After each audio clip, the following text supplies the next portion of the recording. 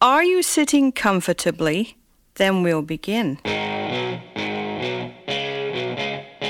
And now, shining the spotlight on the future of hockey, the World Juniors. This is Brad Lambert from Team Finland. I'm Oskar Olausson from Team Sweden. Hey, this is Dylan Grant. Hi, I'm Lane Hudson from the U.S. national team. Jan Mishak. Fabian Lucelle. Cole Perfetti. Hey, it's Jake Sampson. I play for Team USA. Major Junior. Hey, this is Matthew Tkachuk of the London Knights. I'm Jonathan Urudo from the St. John Sea Dogs. Kirby Dock of the Saskatoon Blades. Hey, it's Alex DeBrincat from the Erie Otters. Strelly Dubois from the Cape Breton Screen Eagles. It's Zachary LaRue from the Halifax Mooseheads. This is John Gunther of the Edmonton Oil Kings. NCAA. Hey, this is Noah Hannafin from Boston College. Hey, it's Troy Terry from the Denver Pioneers. Quinn Hughes from the University of Michigan. This is Brock Faber from the University of Minnesota. It's Dylan Holloway from the Wisconsin Badgers. The NHL Draft. Juraj Slavkovsky from TPS. Hey, this is Kevin Krasinski of the Seattle Thunderbirds. Hey guys, it's Cutter Gauthier from the U.S. national team. Hi, it's Matt Savoy with the Winnipeg Ice. Hey, this is Sam Renzel from Chaska High School. Nathan Gaucher. I play for the Quebec Remparts. This is Ty Nelson from the North Bay Battalion. Hey, it's Dylan James from the Sioux City Musketeers. This is Rieger Lorenz from the Okotoks Oilers. And more. And welcome to The Pipeline Show. And this is The Pipeline Show. The Pipeline Show. Pipeline Show. Pipeline Show. The Pipeline Show.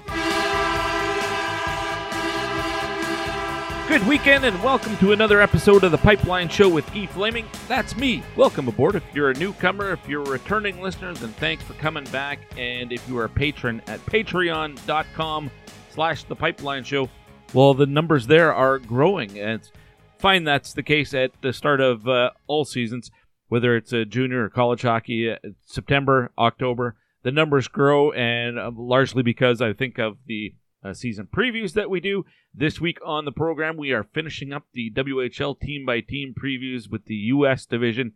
We'll get to that in a minute. Next week on the program, we're going to be doing all the other leagues. We're not going to talk WHL for a couple of weeks. We'll get into the OHL, the Q, the NCAA, the USHL, leagues like the AJHL, and maybe the BCHL. Get you updated on the North American Hockey League as well. So we're going to take a break the next couple of weeks from the Western Hockey League. But a busy show today, which means we're not going to dive in too much into the news and notes. We'll run through some of the leading scorers that we see and get right into the meat of the show. Reminder, the program brought to you by Wilhauk Beef Jerky. Go to WILHAUK beefjerky.com. It's Alberta's best beef jerky. It's Canada's best. It's the planet's best beef jerky. They will ship it to you anywhere in Western Canada. Just go to their website at wilhaukbeefjerky.com. As for the news and notes, let's get to it. The WHL, 8 teams still with perfect records. Obviously very, very young into the season, but let's go to the stats leaders.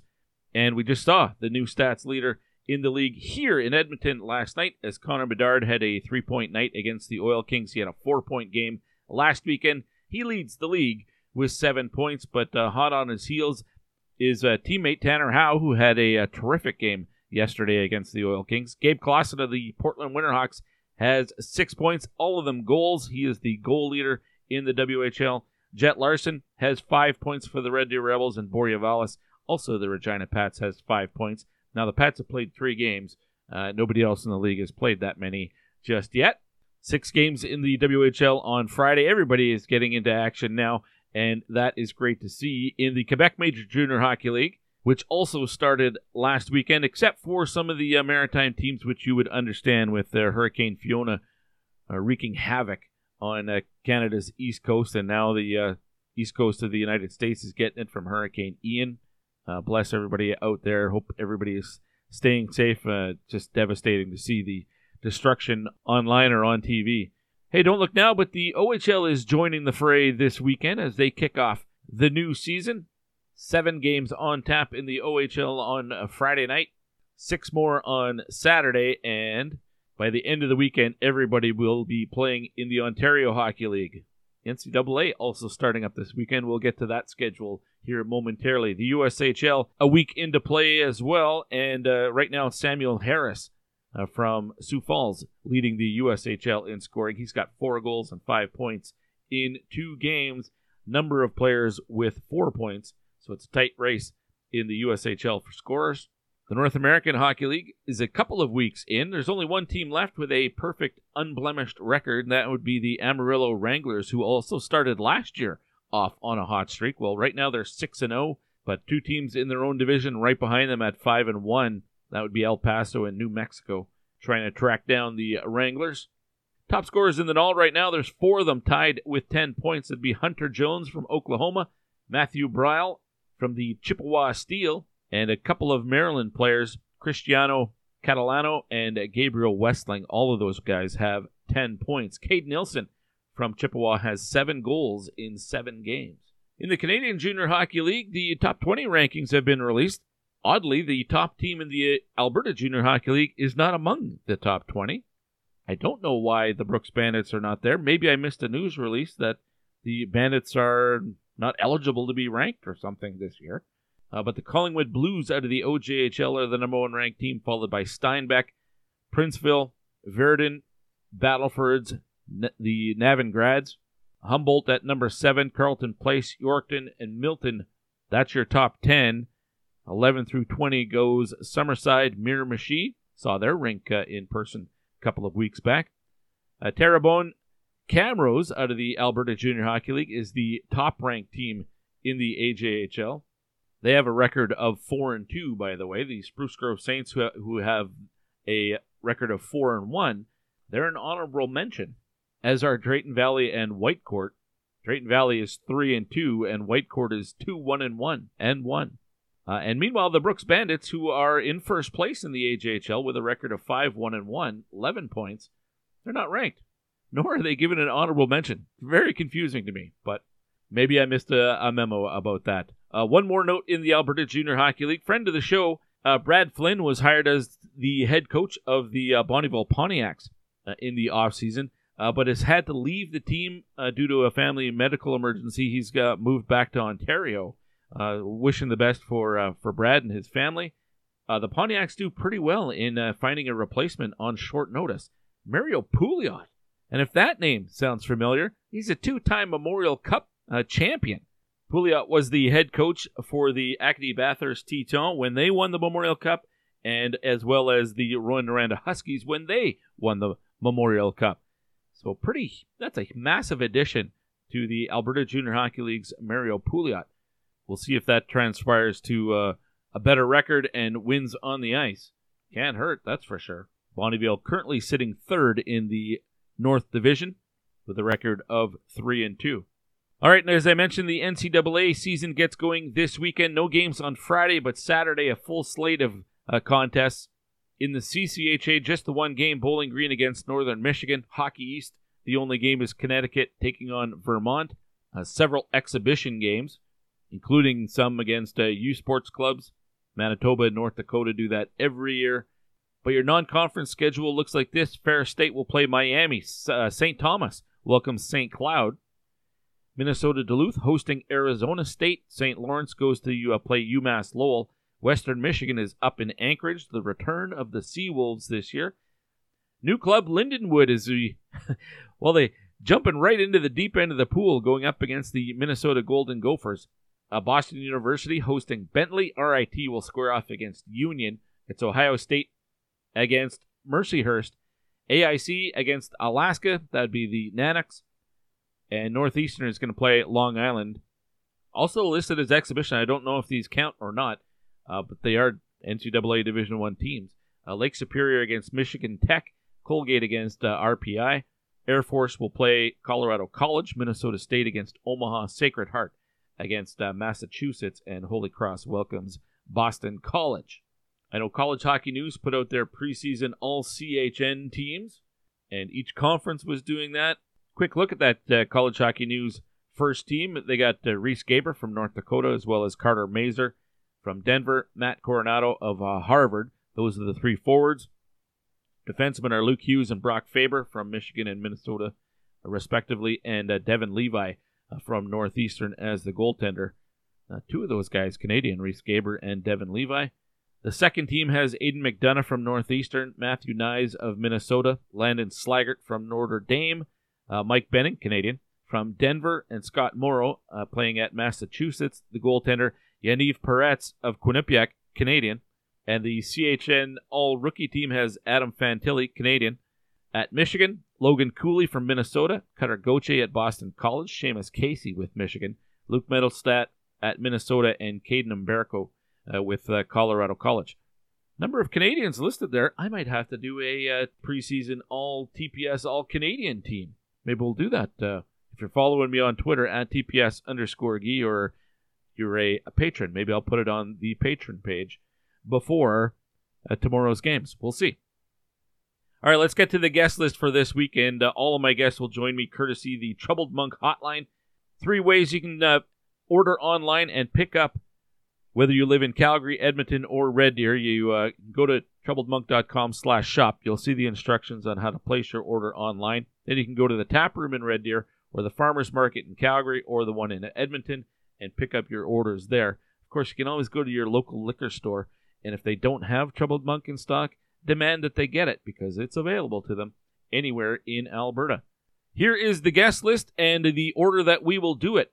We're going to start things off with a 2023 draft spotlight, and why not go with the guy who was ranked number 1 overall, and everybody is expecting Connor Bedard to be that first guy taken at the draft. Well, he is on the Pipeline Show this week. Chatted with him on Tuesday as that team was getting ready to come to Edmonton. So we were talking about this season. It's not dated because they played last night. Don't worry about that. But everything you want to know about Connor Bedard, had a fun chat with him. And then we will get into the conversation with the 5 U.S.-based teams and the general managers from those teams. We'll begin with Bill LaForge, the general manager of the Seattle Thunderbirds. From there, it's a conversation with Bob Tory from the Tri-City Americans, and Dennis Williams, his counterpart with the Everett Silvertips. Mike Johnston is up after that with the Portland Winterhawks, and we'll close things out with Matt Bardsley. He is the new general manager of the Spokane Chiefs. So we got an absolutely loaded show, and a quick reminder about ProStockHockey.com. It is your place to go for authentic Pro Stock hockey equipment. Check them out online. You can also follow them on Twitter at Pro Stock Hockey. New Coyotes jerseys are in stock. You can get free personalization on all kids sticks right now as well. So go check out all the details at ProStockHockey.com. Connor Bedard in the 2023 Draft Spotlight. He leads off the Pipeline Show this week. We'll do that next. You're listening to the Pipeline Show, brought to you by Wilhauk Beef Jerky. Hey, this is Cody Glass from the Portland Winterhawks. Gets the draw. Glass walking towards the net. He scores!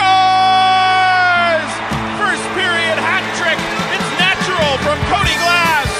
And you're listening to the Pipeline Show. Friday night I crashed your party. Saturday I said I'm sorry. Sunday came and trashed me out again. Since 1965, Wilhauk Beef Jerky has provided fresh, top-quality beef jerky made with 100% Alberta beef. From your very first bite, you'll understand that real jerky isn't found at the convenience store. It's tender, full of flavor, with just a hint of subtle spices. Wilhauk's jerky is aged, seasoned, and marinated to lock in the flavors, and then smoked to perfection. Wilhauk Beef Jerky. It might just be the best you've ever tasted. Try for yourself. Search WILHAUK today.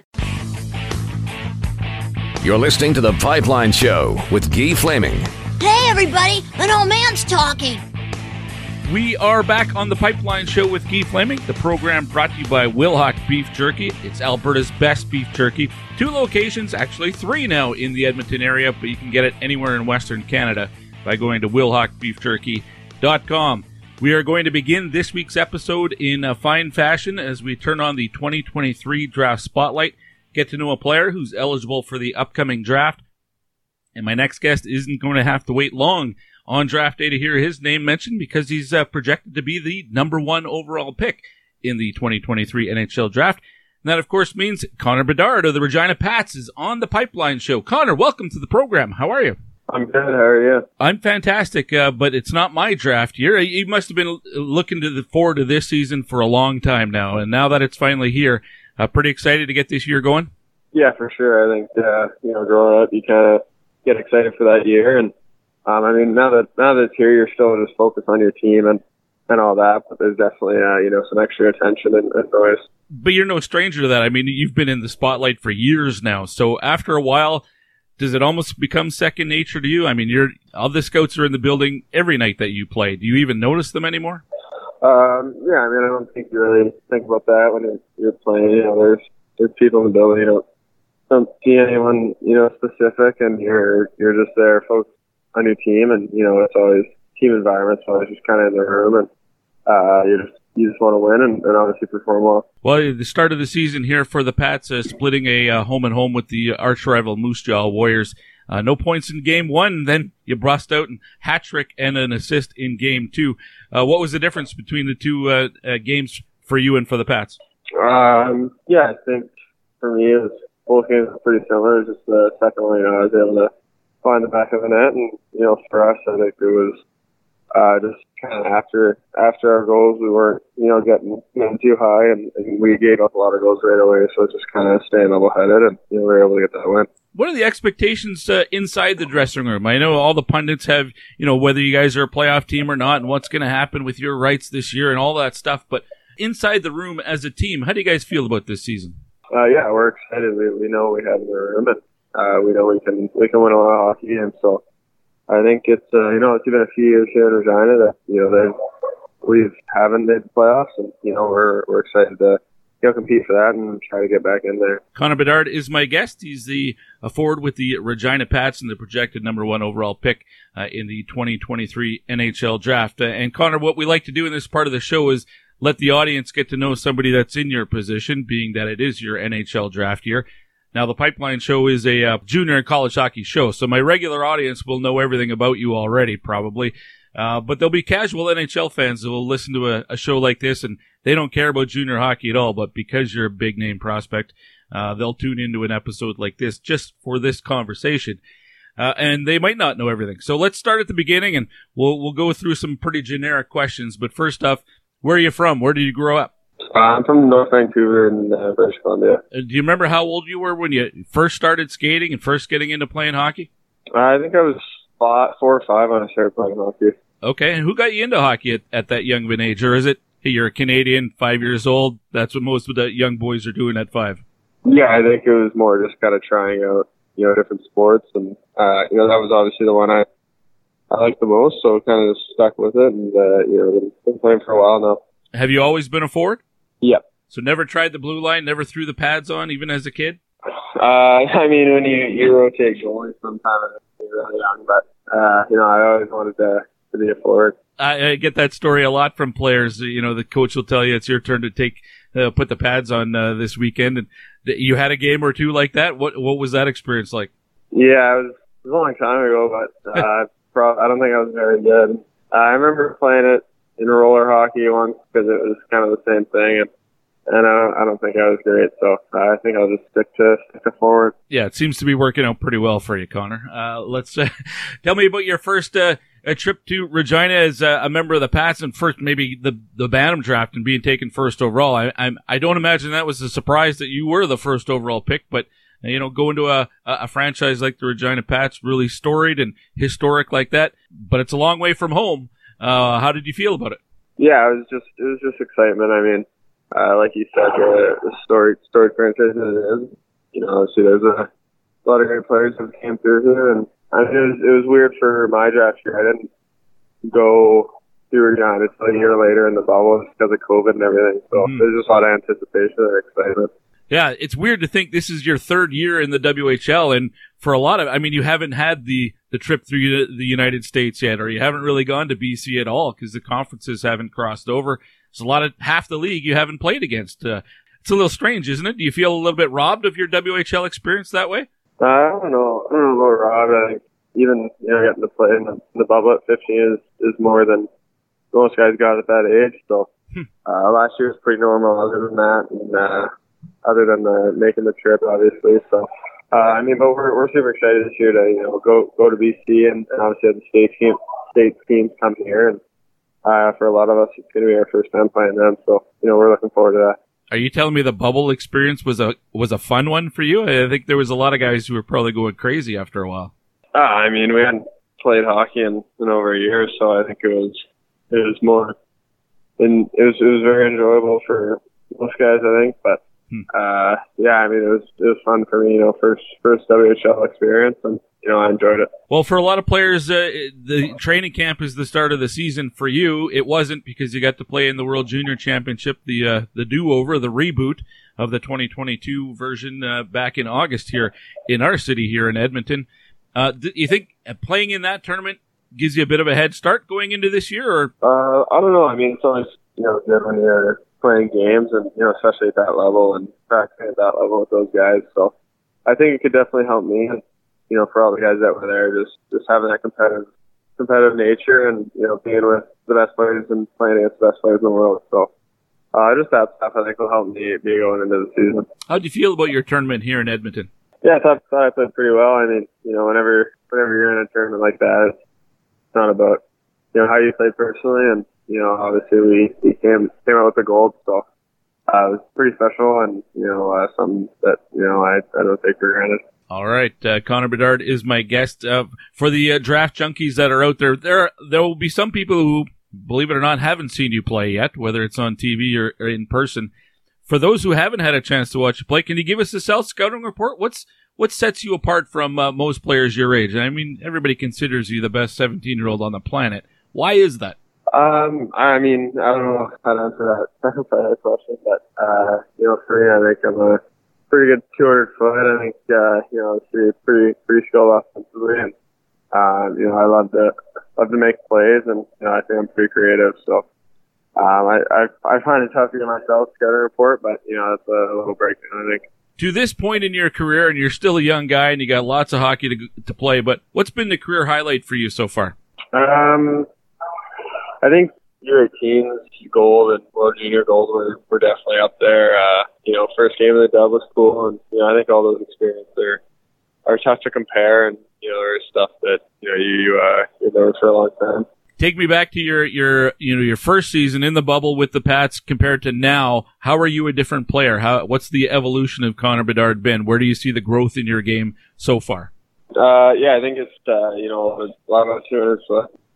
I think now I'm starting kind of mid to end of last year, just being tested in all those situations. That's something I want. And, I think just over the past couple of years with coaching and experience, it's just been more of a complete player. This will be your final season in the Western Hockey League, as everybody expects you in the NHL next year. I'm sure you do as well.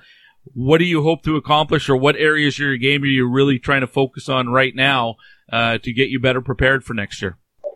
Yeah, I think just continue that evolution of being more of a complete player, and for me that's really important. And I think scouts want to see that.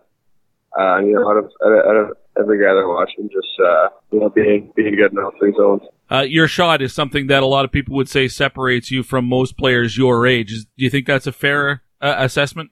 I don't know. I mean, lots of guys in this draft have pretty good shots, and for me, it's just it's something I enjoy doing, and I practice it a lot throughout the years.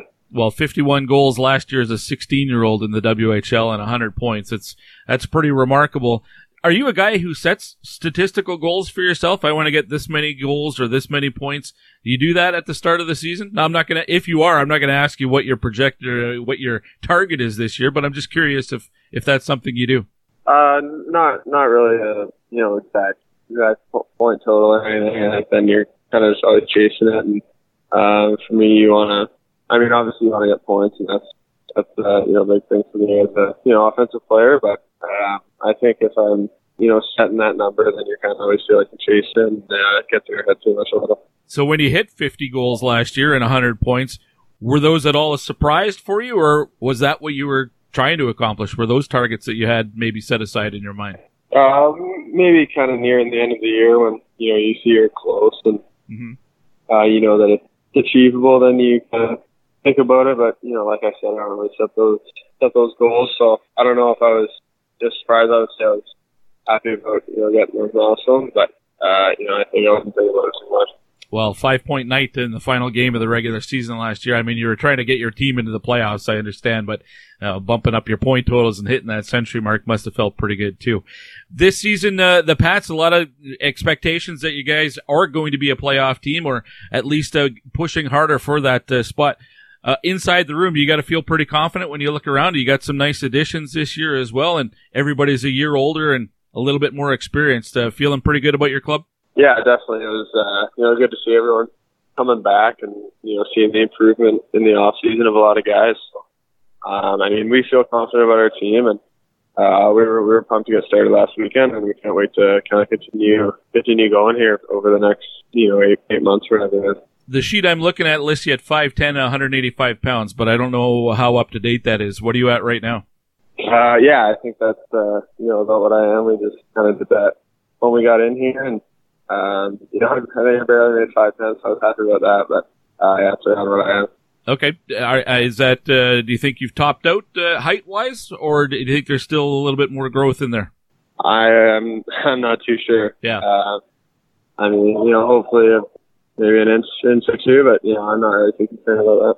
All right. BC kid growing up, does that mean you were a Canucks fan, or were you cheering for somebody else behind enemy lines? No, I'm, always a big Canucks fan, still am. So, when I was pretty young, they were going on that run and stuff, so it was pretty exciting growing up cheering for that.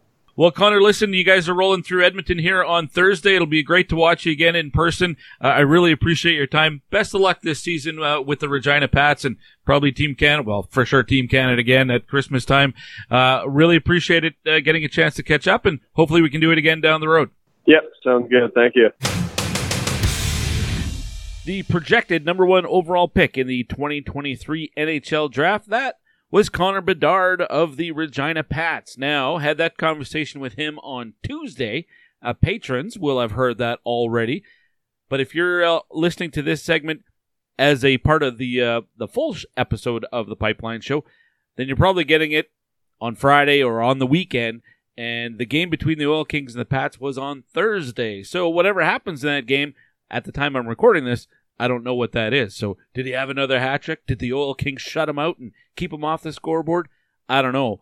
But the bigger story there is fans were able to go to Rogers Place and pay $20 to $35 to watch him play. And it's going to be one of the last times where you can do that. The Regina Pats come to town. Make sure you're going to watch. Support junior and college hockey, because this is a guy, last month or in August at the World Junior Championship, cost you $100 to go watch Team Canada play. Next year he's in the NHL. It's going to be $250 or more. So get out and watch some junior and college hockey, because it's well worth your money, and you get to see the future of the NHL right now. What a player. So talented. There's clips of him all over the place on social media scoring goals. I know the big one against the Calgary Hitmen last year is recirculating again. What a goal that was. And he does that on a fairly regular basis. He scores a ton, 51 goals last year as a 16-year-old in the WHL. What's he got in store this year as a 17-year-old? Final year in the WHL. There's no chance he's coming back next season. And the big question mark remains. What do the Pats do with him if they're not in a playoff position come Christmas time or, right before the trade deadline? I've been asked that 100 times, and I know it's probably a topic that he's tired of asking or being asked about, which is why I didn't really ask him directly about that, because it's not something he has much control over. I'm sure he could ask for a trade if the Pats are in 11th place or something like that in early December, but he's focused on getting his team to the playoffs, and I respect that. All right, next up, all 5 general managers and or coaches from the U.S. division in the Western Hockey League. They will join me over the next 5 consecutive segments as we complete the WHL team-by-team previews. And first up, it will be Bill LaForge of the Seattle Thunderbirds. Is a division title enough anymore for the T-Birds? They were in the final last year, and in my mind, they look positioned to be even better this year. Let's get to know the T-Birds next. You're listening to The Pipeline Show, brought to you by Wilhauk Beef Jerky. Behind the goal line, looking in front for Kolosar. Bring it to the slot, to the legs, Barzell. Walks in, backhand side, and he will score! Hi, this is Matt Barzell of Seattle Thunderbirds, and you are listening to The Pipeline Show.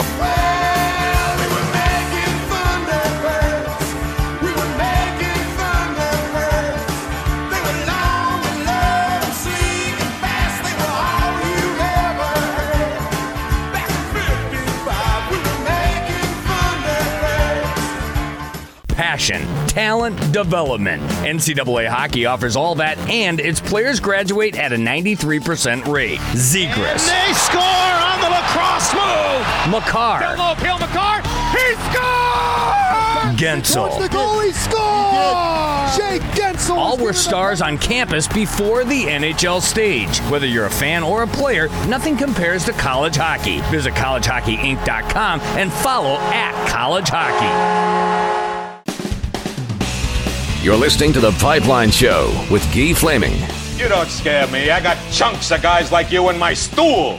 We are back on The Pipeline Show with Guy Flaming as we get set to go through the U.S. division in our team-by-team previews. I know the season just got underway, but after needing to take a week off to go to a funeral back in New Brunswick, everything got pushed back a week. So getting to the U.S. division after opening weekend, and we're going to start in Seattle. But a reminder of The Pipeline Show brought to you by Wilhauk Beef Jerky. It's Alberta's best beef jerky.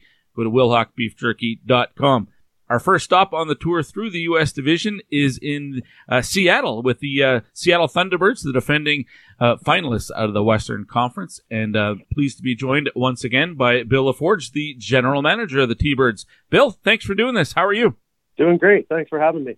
A pleasure to get a chance to speak with you again. I know, well, for you, I was going to say, it looks really busy this time of year, but you only played one game on opening weekend. You only got one game this coming weekend. Only 2 games in the first 2 weeks of the season. That's you get a nice, comfortable start. Is that by design because you knew you were going to have players away at NHL camps and things like that, or is that just the way it worked out? I think it's a bit of both. It was, the way it was looking as we were building the schedule, and we kind of foreshadowed the fact that we were going to have a number of guys off at pro camp, so it made sense for us. And so it's a little bit of both. It's been good so far. We have a big game Saturday, and we'll see how that goes. Yeah, well, it's smart scheduling on your part for sure, if you're in fact the person who does that. But you played Vancouver, got the shootout victory. You play Vancouver again. It's the longest home-and-home series I could think of, though it's separated by a week. But you get to go against the Giants again this weekend.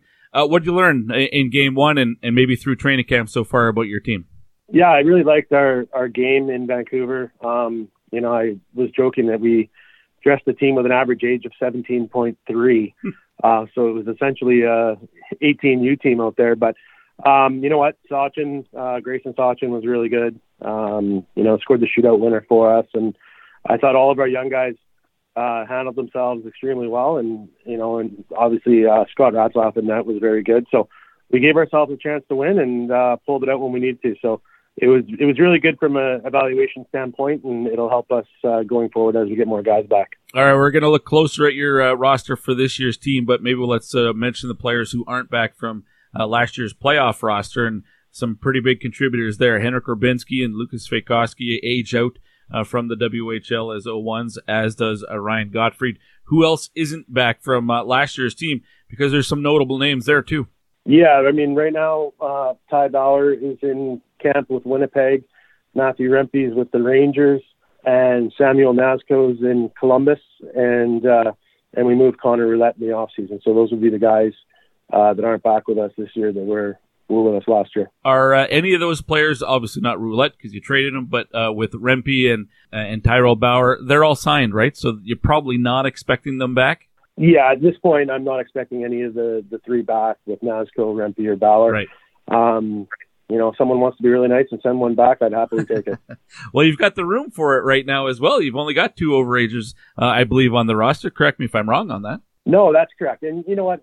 When I say I'd like to have them back, I mean, our job is to push guys to the next level. And we're really happy that they all, signed their entry-level deals last year. And we wish them all the best in pro hockey. So, as much as selfishly you'd want them back, sure. I really want them to achieve the success that we think they will at the next level. Of course. I think everybody understands that. All right, let's go to your goaltending position. And not a lot of holes on your roster. You were a good team last year, and even though you were young, you're a really good team again this year. And your goaltending position, really solid. Thomas Milic and Scott Ratzlaff, and I know you have Ronan Garrity in the mix as well.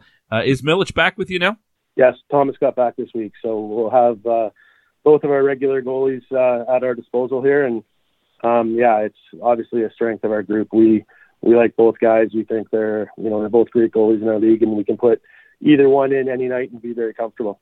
How do you balance the, both guys want to start. You got to have a healthy competition between goaltenders. They got to get along. But not everybody, only one of them can start each night. How do you balance that as a general manager? And I know maybe it's the head coach's job more, but that's something that you have to be conscious of? Yeah, I mean, it's Scott's draft year as well, and Thomas is draft eligible as well. So we have to give them both opportunities. We always tell our kids we're not planning on playing 68 games. We're planning on playing 100. So there's going to be lots of game time for both of them. And like I said, we have confidence that they can go at any time. So it's not, we're not trying to find soft spots for either one of them. They're both ready to go, and we'll have two rested goalies come to the playoffs, hopefully. They're two different. How different are they as goaltenders? More similarities than differences, maybe. But how would you describe them as goaltenders? Yeah, they're somewhat similar in stature. I think Thomas plays maybe a more, I'm trying to think, like limited motion kind of game, and he can make the big save when he needs to, but he relies on his technique a lot. And Scott's a very athletic goalie who also has good technique. So when I say they're different, but they're also very similar, it's our goaltending coach has been tremendous with them, and they've done a good job progressing through the years. So they're both athletic but also really technically sound. So I think that there is a lot of similarities there, especially in size. I think Ratsy's a little bit bigger than Thomas, but they're both kind of around that same size. Does it matter which team, who your opposition is, depending on which goaltender you will start that night? Like, I don't know if a goaltender's playing style is better suited to one team opposition-wise or not, or if is it maybe historical record? If one's really struggled against a certain team, you'd play the other guy. Do things like that factor in? I think with us, it's mostly just, rest and load management that'll affect what goalie starts. Because, I mean, I don't know what Scott's record was last year. I think it was like 17-3 or something along those lines. And Thomas was good against everybody. So I think that, last year we might have, given Scott a couple of the games against some of the lesser teams last year. But I think this year we're not looking at it like that at all. We're going to make sure they both get lots of game times against all competition. All right, let's move to your blue line. Jeremy Hansel, I believe, was at Edmonton Oiler camp. Kevin Korchinski drafted first rounder by the Chicago Blackhawks, and I believe he is still with the Blackhawks. Correct me on that if I'm wrong. Nope, still there. Those are your two marquee names, but you got a lot of talent on the back end. It's still quite young to some degree, but you got to be pretty confident going into the season with this blue line, even though there's a lot of changes from last year. Yeah, we were very excited. I mean, we had a number of our guys last year with the long playoff run that were around for quite a bit of the season, after their seasons were over. So we were confident going into this year that our back end was, maybe not as old and deep as it was last year, but, with Korchinski and Hansel and Sawyer Mineo, who we think is, just starting to reach his potential and is going to be a pretty high draft pick this year. Having him back there, and then our two 16-year-olds, Hy Davidson and Bryce Pickford, we think are both extremely special players that are going to make some noise this year. And, I haven't even mentioned we still have Sukumis and Middlestad. Kai Nack, our import defenseman, is very good. And probably the surprise of our camp has been Kovacs, who we picked up from Lethbridge. Well, that's interesting moving forward. And as we mentioned, you still have room for another 2002 born player if you so desire to bring another one in. And I wonder, would the blue line probably be where that would occur? Your other two 20-year-olds are both up front. Would you like to, if that happens, maybe put it on the back end? Yeah, I think we're in a good spot. That I don't think we're in dire need of any one position right now. So we can look at all 20-year-olds when they become available and make the best decision for us. But, having some experience on the back end, we found out last year is very valuable as the playoffs wind, carry on. All right, up front, you made that big move right at the end of August, trading Connor Roulette to the Saskatoon Blades and getting Kyle Krenkovic. He was a top 5 producer in the WHL last season. He's off to a pretty good start for you as well. Why make that move? Why was that a critical one for you? We just thought that he fit our style and identity. He's a extremely fast player. He's got great hands, really good on the penalty kill, good in the power play. We just felt that we had an opening there for a 20-year-old, and if you're going to go get one, why not get one of the best ones? So it was a move that made sense for us at the time. Losing a player like Connor was never easy. I'm a big Connor Roulette fan, and always will be. But we just thought this one made us a little bit better for this season, which was important to us going forward. Your other overage guys, Jared Davidson, who had a heck of a season last year as well. He was drafted by Montreal. Is he back? Yeah, he just came back. I just saw him this morning. So he was in Montreal.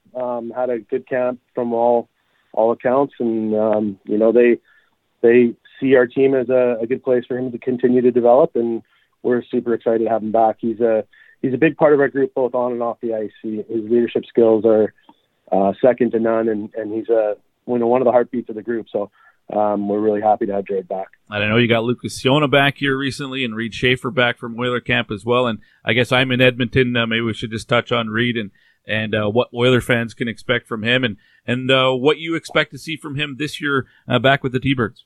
Yeah, I think Rito is just going to keep developing. I mean, I saw him on the ice this morning, and he looks even bigger and stronger than he did last year. So I think with him, it's just continue to do what he's doing, develop the way he has, and he was a big part of our group last year in all areas of the game, and we think that as a 19-year-old this year for us, he's going to continue that, and he's probably going to get a little bit more attention than he did last year. So he's going to have to rise to the occasion and be one of the leaders of our group. And we feel strongly that that Edmonton made a great pick, and he's going to be a good player in Edmonton for a long time. But we're happy to have him for one more year. Bill LaForge is the general manager of the Seattle Thunderbirds, my guest here on the Pipeline Show as we go through the U.S. division ahead of this coming, well, I guess not ahead of the coming season, but now that the season has just begun. One other player certainly to touch on up front, you acquired the rights to Brad Lambert from Saskatoon in the offseason. He's still away at Winnipeg Jets camp as far as I know, unless something has just developed here recently. Do you know what the situation there is yet, or are you still waiting to hear from Winnipeg on that? Yeah, I mean, I've talked to Winnipeg a couple times, and we are, doing what's best for Brad. We're at arm's length from him right now. We're not, has not been assigned to us, and, Winnipeg's going to go through their process, and he's going to try and make the Winnipeg Jets, and, we wish him all the best. But if at any point in time Winnipeg decides that, we're the best place to develop him, then they'll send him here, and we'll be happy and have a very exciting player on our hands. They have the option of putting him in the American Hockey League because he was drafted out of Europe if they sign him. But it seems like you're a contending team in the WHL, and it seems like that would be the right spot for me, from my perspective. Anyway, that's just me. If I get a vote, I'd say the same thing. There you go. I remember talking to some of your players last year as the finals were coming around, and I think it was Kevin Korchinski who was on the show right before the final started, and I asked him, who are some of the players who maybe further down the depth chart right now, but don't get the attention that they deserve just because of how deep your club was. And he mentioned Nico Majatovic and Sam Aremba, both of them. Again, these are, younger players, but big contributors on your team already. Yeah, they're both really exciting young players. I mean, we feel, if you look at our group this year, we could still have, 7 or 8 guys drafted off our team this year. And, that's a credit to our scouting staff of, always keeping the closets full. And, Nico played in the first game on the big line with Krinkovic and Sachin. I think he had 2 or 3 points, was very good. And Sam was good as well. So, yeah, those are 2 guys. I mean, you got a guy like Sam Popovich who, doesn't get a lot of credit for everything he does in our group, but he is, a glue guy and, works hard and plays the game the right way. So we have lots of guys that are up and coming and maybe haven't had their coming out party yet, but we think they're about to this season. And can you touch on Grayson Sachin? Had a great start to the season, couple of goals in that game, including, I believe, the shootout winner in that game against Vancouver. But this is a guy who Red Deer took first overall in the U.S. draft, and you were able to get his rights, and I know you drafted his brother too, didn't you? So fans should get used to the name Sachin in Seattle. Yeah, that's the plan. You know what? Grayson's been tremendous since he got here. I was so excited the first day at training camp watching him. I was like, oh my goodness. And then, I think he played 2 exhibition games, had 6 points. And, came out with 2 or 3 points in the first game as well. So he's an exciting offensive player. But the thing I like about him is he's relentless on the back check, on the forecheck. He strips pucks. He does all the little things right, but then has that offensive flair to do something special and, take you out of your seat at any time. So it was a big recruit for us, and, we're really happy that he chose us to continue his development, and, we think he's got a bright future going forward. Bill, your team, I really enjoyed the final last year, watching your club, a really exciting team. And in my opinion, you're contenders to do it again. And I said before our conversation started that Seattle's my pick to get to the Memorial Cup as WHL champions this year. I assume that's the goal for you. I just wondered, you get to the final, should fans expect it to get to the final and be contenders again? Or is that putting too much expectation on a team that was just there last year? It's hard to repeat. It's definitely hard to repeat, and it's something that has been the goal for us from day one, and will be the goal all season. I think that we're going to give ourselves a chance every single night just by how well we're coached and how hard we work, and I think that we have enough skill this year that we should be able to scare a lot of teams. And I think we're not the hunter anymore. We're more of the hunted now, which is fine for us. We accept that, and we're excited about our group, and we think we're going to give ourselves a great chance. Well, I really appreciate your time. Looking forward. Well, I guess the T-Birds unfortunately don't come to Alberta this year unless something really unexpected happens, and Edmonton and Seattle meet in the final again, which I'm pretty sure that won't be the case this year. But I really appreciate your time, and wish you the best of luck this season. Anytime. Thank you very much. That's Bill LaForge, General Manager of the Seattle Thunderbirds, and yes, they are my pick to win not just the U.S. division, but I do have them as the WHL champion that will join the Kamloops Blazers at the Memorial Cup in Kamloops. That's my pick. You let me know who you have coming out of the WHL this year, or even if it's just the U.S. division, let me know on Twitter at TPS_Guy. Next up, it's the Tri-City Americans who split their opening weekend series. 5-1 losers, 8-3 victors. We'll talk to the general manager. That's Bob Tory. He joins me next here on The Pipeline Show, brought to you by Wilhauk Beef Jerky. Tigers can't clear. Valimaki again. He'll go cross ice. Sandu spin, shot, save, rebound, scores! Valimaki makes it a 5-3 game. Hey, it's Yusuf Valimaki from the Tri-City Americans, and you're listening to Pipeline Show.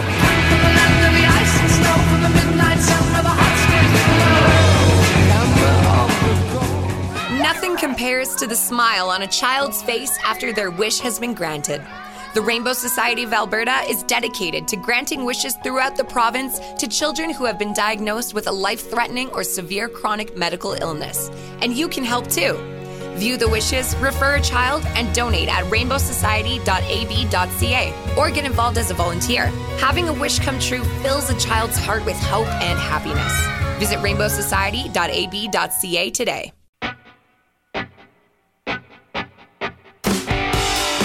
You're listening to The Pipeline Show with Guy Flaming. Guess what? I got a fever. And the only prescription is more cowbell. Hey, we're back on The Pipeline Show with Guy Flaming as we continue our look at the U.S. division of the Western Hockey League this year. A reminder that The Pipeline Show brought to you by Wilhauk Beef Jerky. That's Alberta's best beef jerky, and you can get it anywhere in Western Canada. Sorry, U.S. division. Go to WilhaukBeefJerky.com. My guest to look at the Tri-City Americans is the general manager. That, of course, is Bob Tory. Bob, welcome back to the program. How are you? Thanks, Guy. Very good. Always a pleasure. I appreciate you making the time like this. Are you still driving back from Prince George? Yeah, no, I was in Calgary at league meetings, so I was able to miss the Prince George trip, so that was worked out conveniently. I wanted to ask you about starting with the team starting on the road. I know you weren't there, but starting up in Prince George, and it's just a 2-game stint, and then you're back down into the U.S. division where you'll play Everett this weekend and host Portland. Oh, actually on the road in Portland. To get that trip up to northern BC out of the way early in the season, is that by design? Is that sort of a team bonding trip like that? Yeah, it was an opportunity. I mean, I think it doesn't hurt your team bonding, but certainly the bus company's quite happy with it because of the time of year. The roads are much better. The weather's much better. from a team standpoint, the earlier you can get it done too, you beat flu season, your team's not banged up. It's a difficult trip for the U.S. division teams because for us it's a 14-hour drive, and it's, you know, it's just, you get off the bus, you just feel like spaghetti legs, right?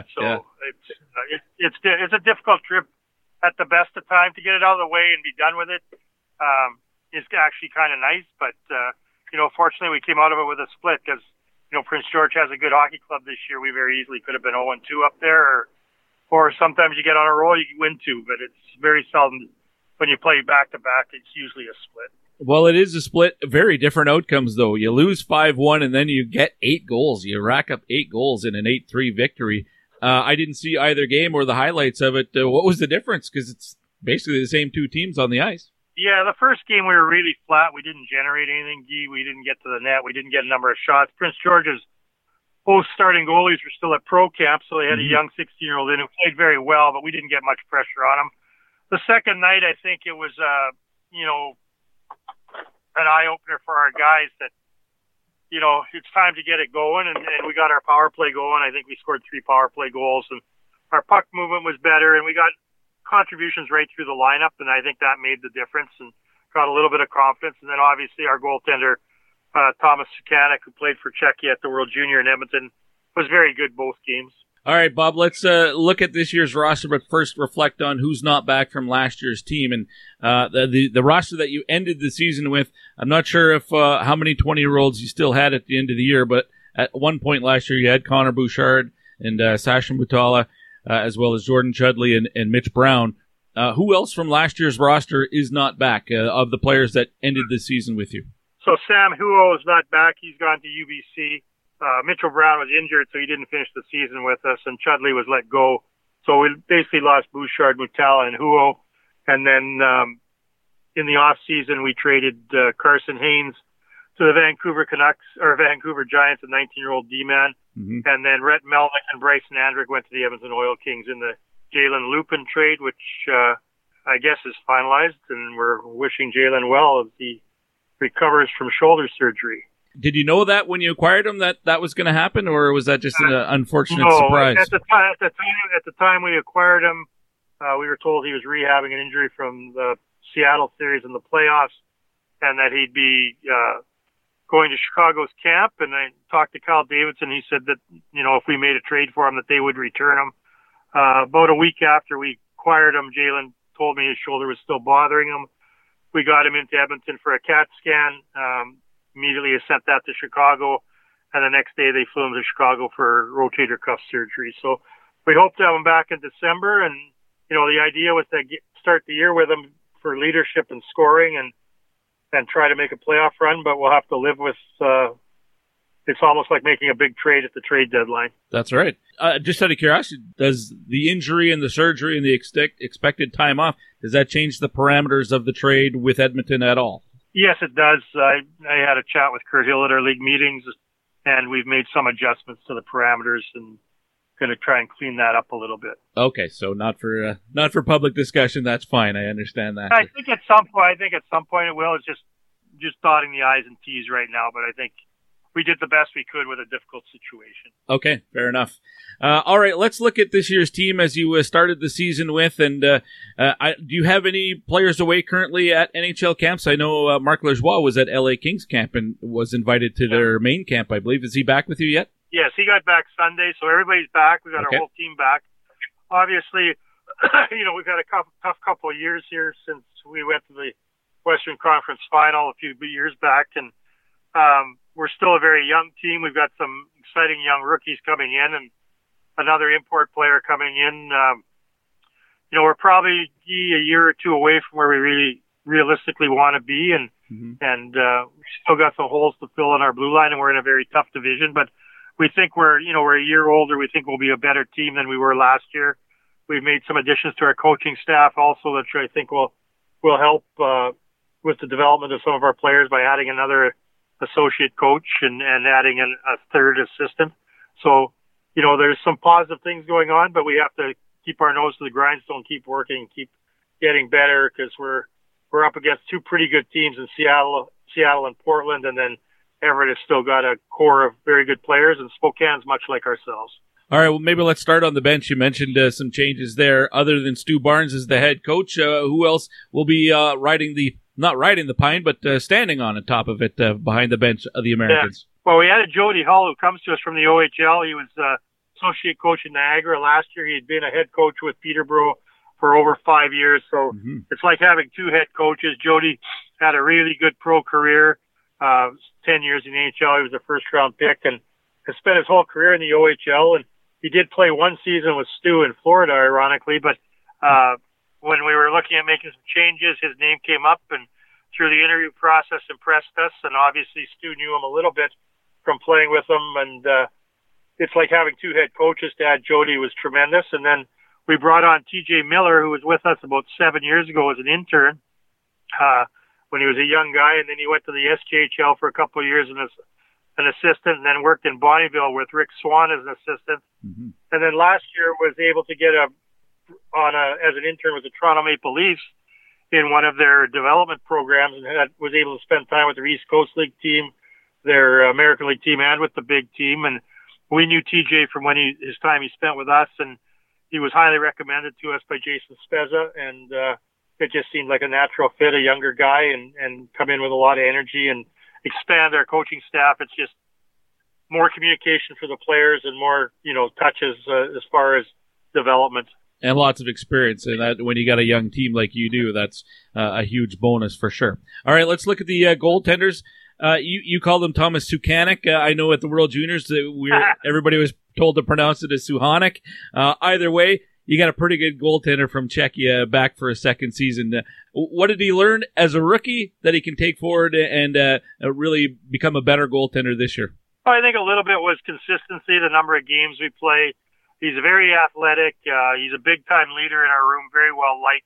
I think just learning the day-to-day battles of being a starting goalie and playing a number of games and getting another year of experience under his belt. The first year, obviously, there's a transition to the ice size and everything, but had the good World Junior, had a very good camp with Buffalo, comes back, like I said, as one of our leaders on our team, and that's the strength of our team, I think, is the goaltending, and it gives us a chance every night to be competitive.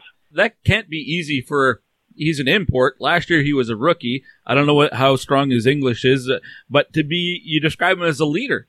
That can't happen all the time with an import player like that, especially a rookie. No, it usually doesn't, but Thomas has such an outgoing personality. It didn't take long for him to win guys over, and as his English got better, he just, he's very competitive, wants to do well, obviously wants to be a pro hockey player, and just matured within our room and fit in perfectly. And he's a pleasure to have around the rink because he's always got a smile on his face and he works extremely hard. Who's the other goaltender you have with the club? So the backup goalie is Nick Avakian. He was a rookie last year, came to us from the Anaheim Junior Ducks.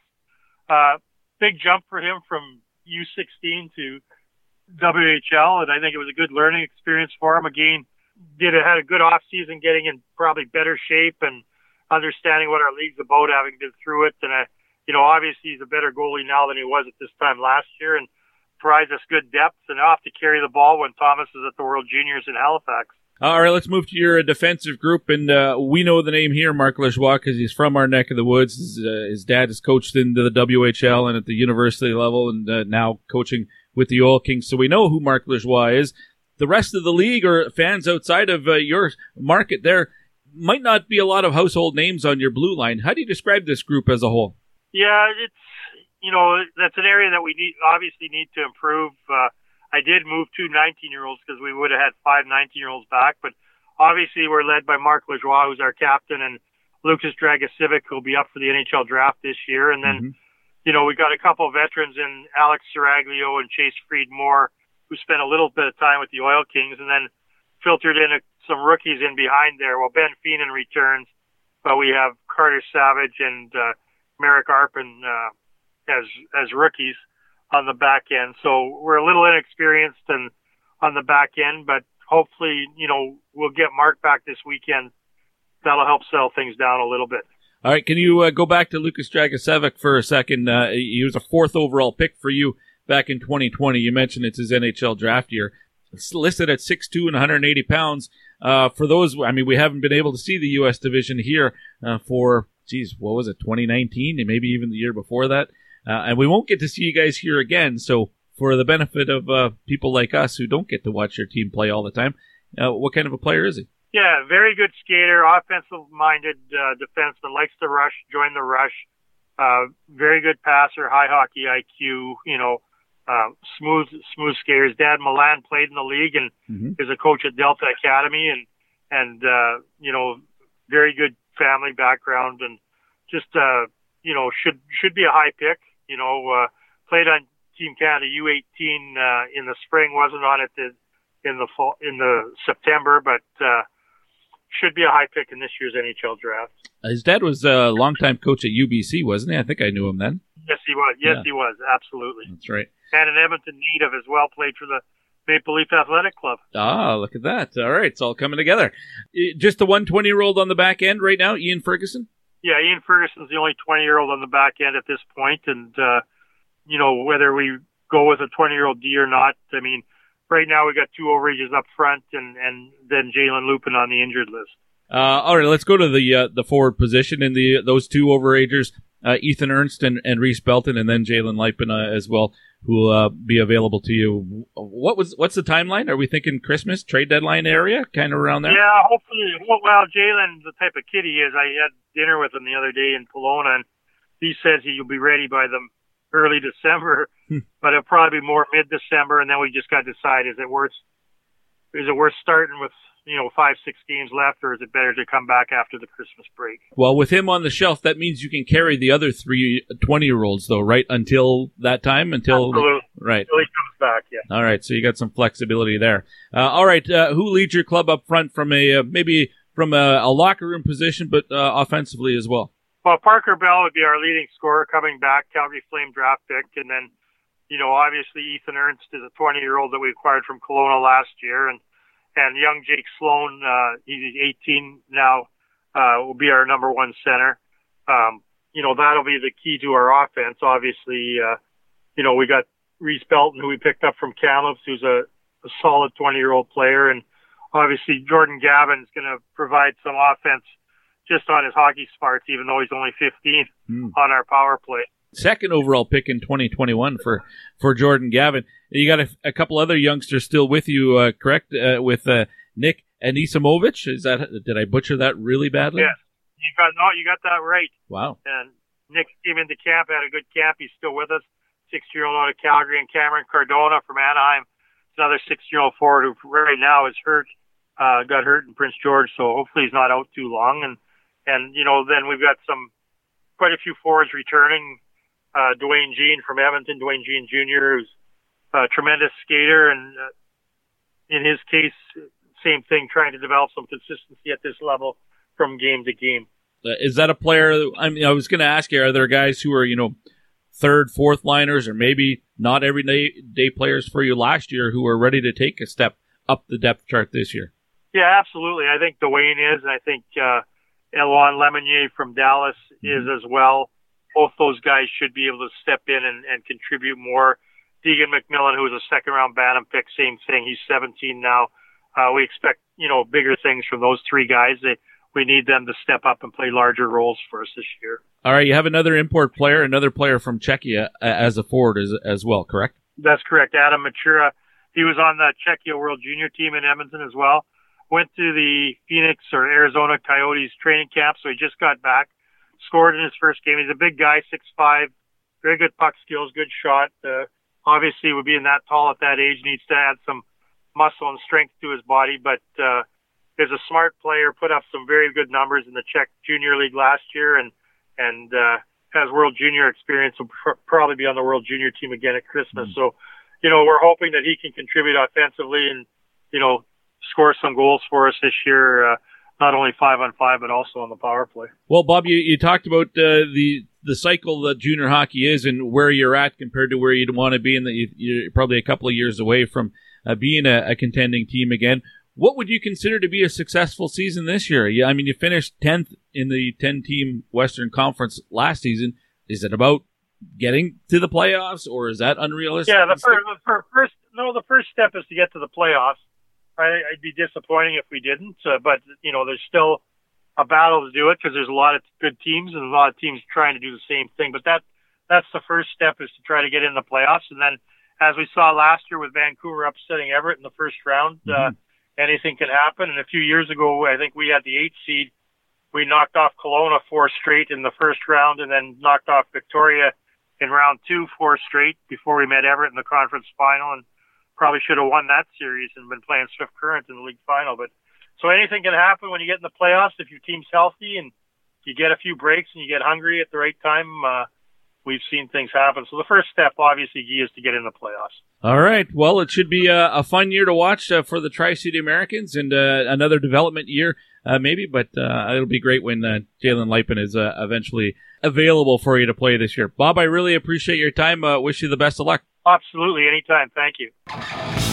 Bob Tory is the general manager of the Tri-City Americans, and as he describes it, it's going to be another learning year and development year for the Americans. He already made it pretty clear when I asked him about the blue line that it needs some work and needs some attention. The fact Jalen Leipen they acquired, he's probably going to be their go-to offensive guy this season. Not going to be available to them until at least around Christmas time.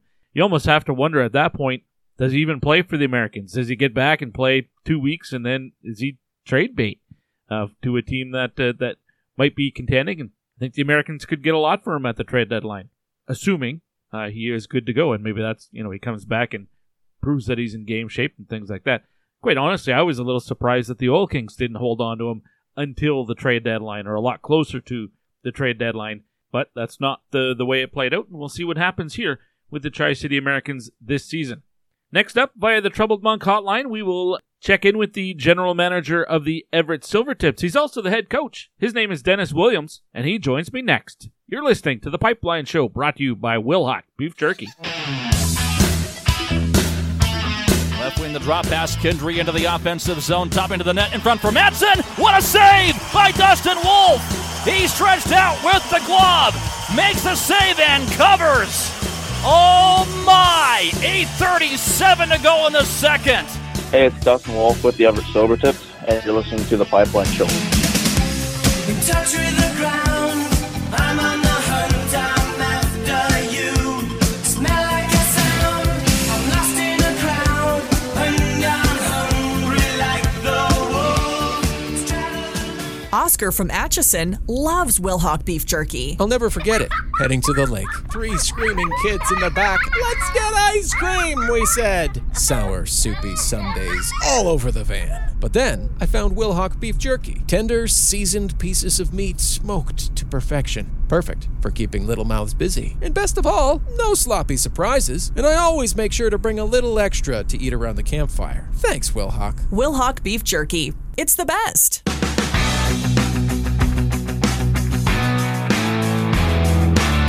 You're listening to The Pipeline Show with... If one of y'all says some silly-ass name, this whole class is going to feel my wrath. Guy Flaming. Son of a bitch! We are back on The Pipeline Show with Guy Flaming, brought to you by Wilhock Beef Jerky. It's Alberta's best beef jerky. Go to WILHAUK beefjerky.com. You can get it anywhere in Western Canada, which means my next guest is out of luck as we continue our tour through the U.S. division. And our next stop is with the mighty Everett Silvertips, and that means general manager and head coach Dennis Williams back on the Pipeline Show. Dennis, welcome back. How are you? Yeah, thanks very much, Guy. I'm doing well. Well, I appreciate you making the time. Season just underway. You get a 4-1 victory in your home opener, in your season opener, and you've got a 6-game homestand to start the season. Got to like the way that schedule's set up for you. Yeah, when I saw that, I was kind of shocked and surprised. Obviously, this time of year, it's always difficult with college football on down here in the U.S. and the NFL starting and baseball wrapping up. But it's the way the schedule works, and our home opener, we had a great crowd. Credit to Zorn Ratchik and his staff up there. We had 5,000 plus, so it was a nice first game for our guys. Well, we're in Edmonton, and we know what that's like, sharing a market with pro franchises. That's for sure. What time of year do you notice a change in your favor? Well, I think as the year goes on, and it was one of those two on their home opener, it was probably about 80 degrees Fahrenheit and sunny.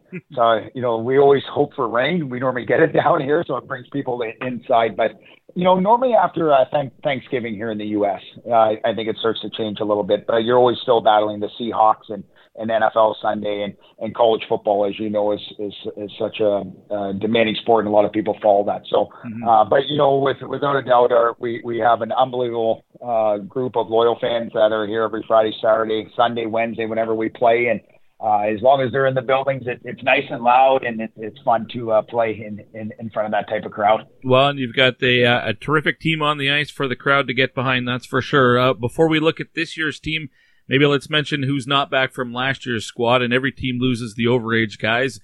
For your club, in the playoffs, you had Hunter Campbell and Alex Svetlakov, who was your leading scorer, and Johnny Lambos. Those three players age out, so they're not back. And I believe Ronan Seeley and Nico Huhtinen signed and drafted players, probably not expected to be back either, correct? No, that's right. Obviously, we'd love to have all those players back, even the aged out guys. They were such great attributes to our program. And, for us, losing players like Ronan Seeley, who this, past year had an opportunity to represent Canada at the World Juniors and win a gold medal. And to see him come through his 4 years with us and move on, that's really what it's all about, is we're in the business to develop hockey players to get to the next level. And he has the opportunity, as he signed with Carolina, to go to the American League there. And Nico Huhtinen, who I just got a text from his dad today. He's doing quite well back in Finland. And obviously we'd love to have had Nico back for another year. But, when these opportunities arise for these players, they look out for what they feel is their best interest, and an opportunity to play pro hockey for Nico back home was something he wanted to do. And, we couldn't be happier for him. Also not back is Michael Gutt not back, because you've got two new imports this year. Yeah, that's correct. Michael was under contract back home in the Czech for this year. So losing him and Nico at the same time, obviously that was a lot of our offense, and Alex Svetlakov led our team in points. And obviously we know the type of player Ronan Seeley is in the back end. So we lost a lot of our offense from last season, with those four guys having the opportunity to move on and play at different levels. And, with Alex Svetlakov signing a 2-year deal in Las Vegas in the American League with Henderson, is great. And we talked about Hunter Campbell being a local player who's I believe going to go on here at Christmas time and use a schooling package that he's earned the right to. Nice. Here in the CHL, and Johnny Lambos, who's gone to University of British Columbia to pursue his degree and play CIS or U Sports, back home. So like we always say, it's all about players getting to go on to the next level. Some have the opportunity to go to the NHL, some American League, some youth sport, but no matter what, at the end of the day, we really want our players to utilize their education package. And this past year, a couple of guys will be able to do that, while one gets to go play pro. Well, those are all success stories. Well said, Coach. One other change you made in the offseason, a trade with the where did Cohen McInnes go? We just saw him recently. Yeah, he went to Regina Pats. That's right, the Regina Pats. They're actually here in Edmonton on Thursday. So you made that change. Anyone else from last year's roster that we haven't already mentioned who's not back with you this year? No, that's it. And, obviously we had Braden Holt coming back in net, and we have influx of 20-year-olds, which is always a good thing, but they're just going to have to make some tough decisions here in the next few days as well. And for Cohen to be a 20-year-old and have an opportunity to go to the Pats and an opportunity to play in the league, I thought that was really important for him to be able to get on and someone else have that opportunity in the service for a 20-year-old goalie. So he was a great player for us here. Really good in the locker room. Really was a great mentor to our young players and first-year players. So obviously nothing but the best for him as he moves forward. All right, well, those are the changes from last year's team, and so significant changes there, guys moving on. So let's look at this year's club and what you've done to fill those holes. Let's start in net, and Braden Holt is back as your number one guy, but you've got a new import there and a giant from Switzerland and Tim Metzger, and I believe you still have Evan May with the club right now as well. So you've got 3 in camp still, or not? I guess we're not in camp anymore, but 3 with the team? No, we do have 3 with the team. Evan May's been on the IR here for the last 2 weeks, so all right. we're looking to get him back next week and give him a fair look again, throughout it. And as you said, we have Braden Holt back, who's been with us now going on his 4th year. Really hoping for Braden to take those steps in his game and evolve into that number 1 role, where last year he kind of split that with Cohen, throughout it, and they were able to actually, if you looked at it, they had like identical numbers through the goals against, save percentage, wins, losses, and they did a really good job together, the two of them as a tandem. But now I think we're looking for Braden to take those steps. And then Tim Metzger, as you mentioned, we picked up in the import draft this past year, an 05, 6'5", 6'6" goalie who's, getting adjusted obviously here to North America and in the style of play. But a bright future for Tim and Evan both, and obviously some decisions we're going to have to make as we go through the next few weeks to see who's going to come in and compete, hopefully for a number 1 spot with Holt, but at least back up Braden. How much did you know of Metzger before you selected him in the import draft? And I have to think, if you're a goaltender and the Everett Silvertips have your rights, it's probably a pretty easy sell when you can say, look what we've done with the goalies that have come through Everett over the last number of years.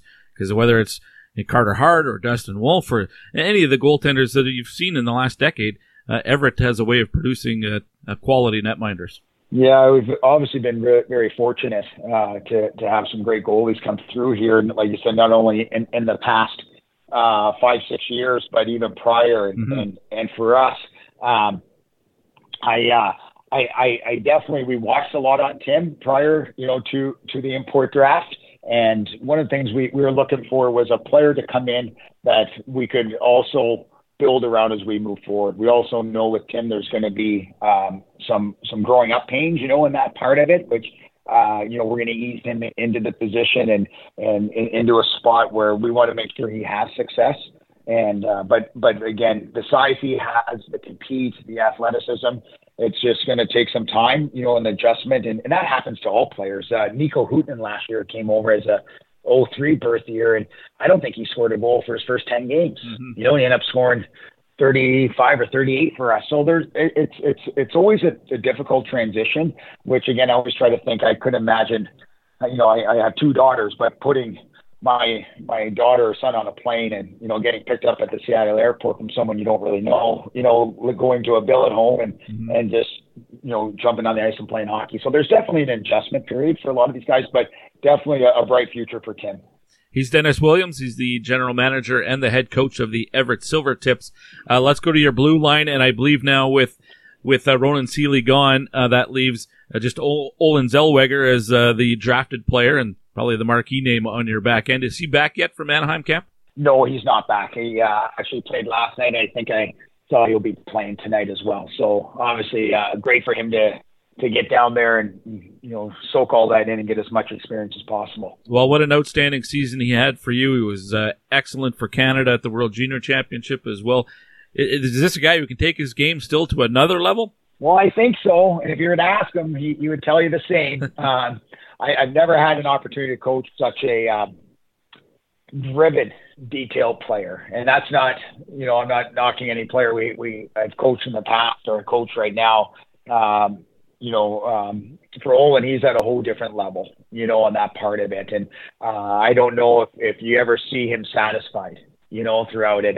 And I got to see firsthand at the World Juniors just his compete and drive at that level too. I thought he took it to a different level there against the best his age and a year older. And but he's definitely a determined player, not knowing when he'll get back. And one thing is when he is back, we're going to lean on him not only to drive our offense back there, but he's really taken a large strides in the last 2 years of his play without the puck. And I think sometimes that gets lost in translation because of how good he is with the puck and how many points and how he produces. But I think sometimes he might get the short stick on it in regards to how well he defends and plays without the puck. So we're going to rely on him on both sides of the puck. And whenever Anaheim thinks he's ready to come back, we'll be here ready to work with him. Well, and that, who knows, maybe he gets an extended look into the regular season. We'll see. 78 points for you last year and 11 points in 7 games for Canada at the World Junior Championship.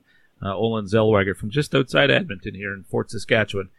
Terrific player. Now, beyond him, Who else you got on your back, and the rest of the defensive group for you there? From outside of your market, in the greater WHL market, not a lot of household names, but some talent there too. Yeah, for sure. We're excited. I really thought our group of D have done a great job through preseason and into our first game of playing collectively as a group and playing hard to play against. But we have some returners that have taken big steps, whether that's Ty Gibson or Dexter Whittle. As well as they both have been really good. And last year, kind of just finding their way on the back end a little bit for us and taking on more responsibility. This year, we're really going to need to lean on both those guys to not only be great players on the ice, but good veteran leadership in our locker room off it. And, as you look at some of our younger guys, whether it's Terrence Smith in 06, Cameron Seitzman, the 2006 birth year that are both here right now, and Eric Jameson in 2005, who's a 6'5", defenseman from the Calgary area. All those guys have been playing really good hockey for us and have earned the right to be here. So we may be a little bit younger on the back end throughout it, but I definitely think there's a lot of upside to these guys. So it's going to be important to get them in the reps and build up their confidence and get them on the ice and just be able to dive into the Western Hockey League. Because as you know, it's a difficult league for a lot of young guys, especially on the back end. You can probably survive a little bit easier up front, if you're a younger player, but, the players are bigger, stronger, faster coming at you. But the one thing I like about all these players is they have a high level of compete and attention to detail. All right, let's go with your forward group. Ryan Hofer is a drafted player by the Washington Capitals. Is he back from Capitals camp? Yes. Yeah, he got back on Monday. Okay, so he's back, and Ben Hemmerling also drafted. He by the Vegas Golden Knights, but a couple of years younger than Ryan, so I think everybody was expecting Ben to be back anyway. But now you've got a new import up front, and how do you describe the rest of your group, and who's going to lead the way for you, maybe not just offensively, but in the dressing room? Yeah, well, we're fortunate enough to have our captain, Jackson Berezowski, who's been here year 5 for us. He had 46 goals for us last year before he got injured in the Portland game and missed all playoffs. It's kind of his group to lead and bring everybody together. We've relied on Jackson for some time. He was a co-captain last year with Ronan Steely. He's been in here, learned from some of, I think, the best guys to learn from, whether that was Connor Dewar, Bryce Kindop, you can go on, Jake Christensen, Wyatt Wiley, a lot of great hockey players he got to learn from over his time. So we're definitely a guy that we're going to lean on there. And as you mentioned, Ryan Hofer, he's just a driver for us. His energy level is off the charts. He's never a guy that takes a free ride out there. He pushes everybody. So if you look at those two guys as 20-year-old forwards, those are definitely two guys that I feel can be big-time difference makers for us this year. And as you mentioned, we picked up Dominic Ryman in the import draft as an 04 from Czechia. Very skilled, kind of much like a couple of our other guys, like Ben Hemmerling and Austin Roos of the 04 group. Very shifty, speedy, skilled. But again, it's going to take a little time for him in terms of the transition to get over and get acclimated. And then from there, we're really excited about a lot of our young guys we've kept, and one is being Jesse Heslop in 06 that we are going to keep this year. He's really taking great strides. He played a little bit for us last year due to COVID. And actually he got in a game, the last playoff game, against Vancouver for us when we had Nico Hooten out, Goot was out, Berezowski was out. We needed bodies, and we brought up an 06 to play in that game. So he's had a little bit of taste of it. So, when we look at it, we're going to have to probably score by committee. Last year with some of those guys up front, we had some difference makers, but this also just gives other opportunities for guys to step up. So I'm really looking forward to seeing who's going to pop this year out of this group of guys and look forward to everybody contributing, especially with what we lost. One thing, Dominic Ryman, I'm glad that I always appreciate it as a broadcaster in the league, the imports with the easy names to pronounce, so I appreciate that. I seem to recall when we had this conversation last year, you described the team as maybe offense by committee then too, but you had guys that emerged as your go-to offensive guys. It's probably an unfair question, but when you look at your roster right now, and outside of Berezowski, who is going to be able to fill the net, is there somebody who was maybe a depth player last year who suddenly becomes much more of a key player for you this year, do you think? Yeah, that's a great question. I think obviously we're going to have to rely heavily on Austin Roos and Ben Hemmerling, both the 04s. Both of them played probably secondary roles offensively, not in the first power play unit as what we had last year with some of those older guys. So and again, that's no pressure them. I just see their game developing and trajecting the right way. And then, one player we brought in at Christmas, Caden Zaplitny, he came in and he's been really good for us, quietly about his game. He's not a guy that at the end of the night, probably people will leave and talk about, but, I think he has an opportunity offensively to produce more. But what we really don't try to put numbers on players. What we really want to try to do is get their habits and details better. And if we do those things, the puck will follow you and good things will come about. So one thing we've never done here, D, is we've never done goal setting on anything like that for guys. We just let them play, and really we just want to focus on their habits and details. And with that, hopefully guys will start to feel more confident and be able to handle pucks more and get in those right opportunities to score. Well, I wonder where you set the bar for what you determined to be a successful season this year. You're coming off a year where you did finish as the number one seed going into the playoffs. You get to raise a banner at the rink for that. But is it unfair to expect that sort of a return again this year, considering the changes for the team? What would you consider to be a successful year? Yeah. Well, yeah, that's always a good question because we never expect that any year we've been here, and we go into every season, I think a lot of times as, with a lot of other teams, we're never the team to be talked about, and we're okay with that. We just want to go about our business. We just want to play. I think really at the end of the day, our philosophy is let's make sure the players are trajecting and getting better each game and each month. We don't take setbacks, and obviously we want to try to peak at the right time and be injury free and be able to go into always a postseason is your goal. It's never to go out and try to win the division. I think there's too many good teams and for us to think that way, obviously whatever happens as the year goes on is great, but there's too many good organizations, too many good players and coaches, out there. So for us, it's we take it weekend to weekend.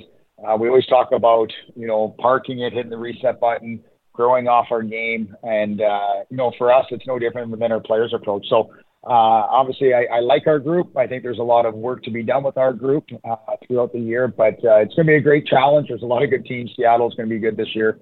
Portland's right there again. You got Kamloops that's hosting it. Vancouver's always competitive. Prince George, it doesn't matter. Kelowna, it's every night in the Western Conference, especially the U.S. division. We got to be on our game, or we'll end up on the wrong side. So it's going to be a competitive year and a challenging year, but one that we look forward to. Well said, Dennis. Always a treat when I can get you on the Pipeline Show, and I appreciate your time once again this season. Best of luck this year. Yeah, thanks very much, now. That was Dennis Williams of the Everett Silvertips, the GM and the head coach of the Silvertips. We've got two more teams in the U.S. division to get to. That will be the Portland Winterhawks and the Spokane Chiefs. Of course, we also had the 2023 draft spotlight earlier this week, and in this episode of the show, that was with Connor Bedard of the Regina Pats, the consensus and projected number one overall pick in the 2023 NHL draft. So if you missed that segment, if you're listening as a patron and you're hearing all of these before a full episode comes out, make sure you go back to the Patreon page. That's at patreon.com/thepipelineshow, and you can hear that interview with Connor Bedard. Or if you're listening to this entire segment, it was in guest segment number 1. So if you're just tuning in for your specific team and you want to find that segment with Connor Bedard, it was the first guest segment of this week's episode. Next up, Mike Johnston. He's the head coach and the GM of the Portland Winterhawks. That's next here on the Pipeline Show, brought to you by Wilhock Beef Jerky. Hey, this is Joe Morrow from the Portland Winterhawks. Paul Bender, it's Seth Jones. This is Nick Matan. It's Brad Ross, Brendan Leipzig. Hey, I'm Ben Bardsley. This is Troy Arkowski, former captain of the Portland Winterhawks, and you're listening to the Pipeline Show. There's a lot of people with disabilities that can't just go out and find a job. So we set out to create a business to fill those needs, one stick at a time. The The Store Next Door gift shop is a Yarmouth-based manufacturer and retail outlet store. So we make great ideas that any of our employees come up with, and we reuse and recycle as much as possible. Our most popular item is probably our hockey furniture. We take broken hockey sticks and turn them into different products. We go through a lot of hockey sticks. A whole lot. Considering that it's only been a year and we're shipping internationally, I think that that's been a huge success. Most people's reactions are, wow, you do this here? We don't accept can't here. Everyone here learns in different ways, but we want to give everybody every opportunity to find exactly what works for them. There's nothing better than when a customer buys something and then one of our employees say, I made that. They have meaningful lives and build things they can be proud of and get a paycheck for it. I'm Amy Acker, and we change lives one job at a time. You're listening to The Pipeline Show with Guy Flaming. Hey, as they say in hockey, let's do that hockey. We are back on The Pipeline Show with Guy Flaming. We're going to continue our tour through the U.S. division and get set for this season now that we are officially underway. Of course, The Pipeline Show brought to you by Wilhauk Beef Jerky. It's Alberta's best beef jerky. 3 locations in the Edmonton area, but if you're in Western Canada, you can have it shipped to you any order, any size in Western Canada. Unfortunately, my next guest out of luck when it comes to that. Mike Johnston, he's the GM and the head coach of the Portland Winterhawks. Too far to get some beef jerky, but Mike, you're off to a pretty good start this year. That was an awful segue into this conversation, but you got to be happy with a 2-0 start, especially when you're starting on the road. Well, early in the season, every lineup's a little bit different than what it's going to be when you start to hit the 10-game mark. But we were certainly pleased traveling up to Kamloops and Kelowna for their home openers. It's always tough when you're on the road and you're playing in another team's building for their home opener. But our guys, I thought, did a really good job. And Kamloops was certainly missing some guys for the game that we won 3-0. But Kelowna and ourselves had a really good battle the next night, 6-5 overtime win. So not just road wins, but back-to-back nights as well. So, yeah, there's lots of positives to take from that. Now you get set for your home opener this weekend against the Tri-City Americans. Mike Johnston is my guest. He's the GM and the head coach of the Portland Winterhawks, and we'll get to your roster, but maybe we'll reflect on who's not back from last year's team that ended with you in the playoffs, and the 3 overage players that everybody loses, the 0-1s from last year. For you, that was Jaden Dureau up front and Clay Honus on the back end, and goaltender Taylor Gauthier. Those are the guys we know aren't back because they're too old for the league now. Mike, who else is not back from your playoff roster this year? Well, just a little bit on those 3 guys, which is interesting for all the players in the league, is that both Dureau, Hannes, and Gauthier all signed NHL contracts as a 20-year-old. So it's very unique that happens. Usually players will sign before that. Dureau was the only player that was drafted out of those 3. Right. But Gauthier and Hannes signed with Pittsburgh. Dureau eventually signed with Tampa Bay. So it's really exciting to watch and follow them as the season will begin in another couple of weeks. And most likely, I would think that they'll be in the American League, but it's a great opportunity for them to start their pro careers. And then on the other side of it, we had 7 players away at training camp. We have 5 of them back now. The 2 players that haven't come back from training camp are Cross Hannes with Detroit, Tyson Kozak with Buffalo. I don't expect either of those guys back. They've had great camps so far. They're playing NHL exhibition games right now. So we're really thrilled that those guys will have a chance also to jump into the American League. So we'll have 5 guys potentially starting in the American League this year. All right. And any other players who were on your team last year, maybe via trade or something else that are not back, not necessarily off the pro camps or anything like that, or starting professionally, but just aren't back with you? No, those are the changes we had, and then we have 3 overage players back with us. And so we had a fairly young group last year coming out of COVID.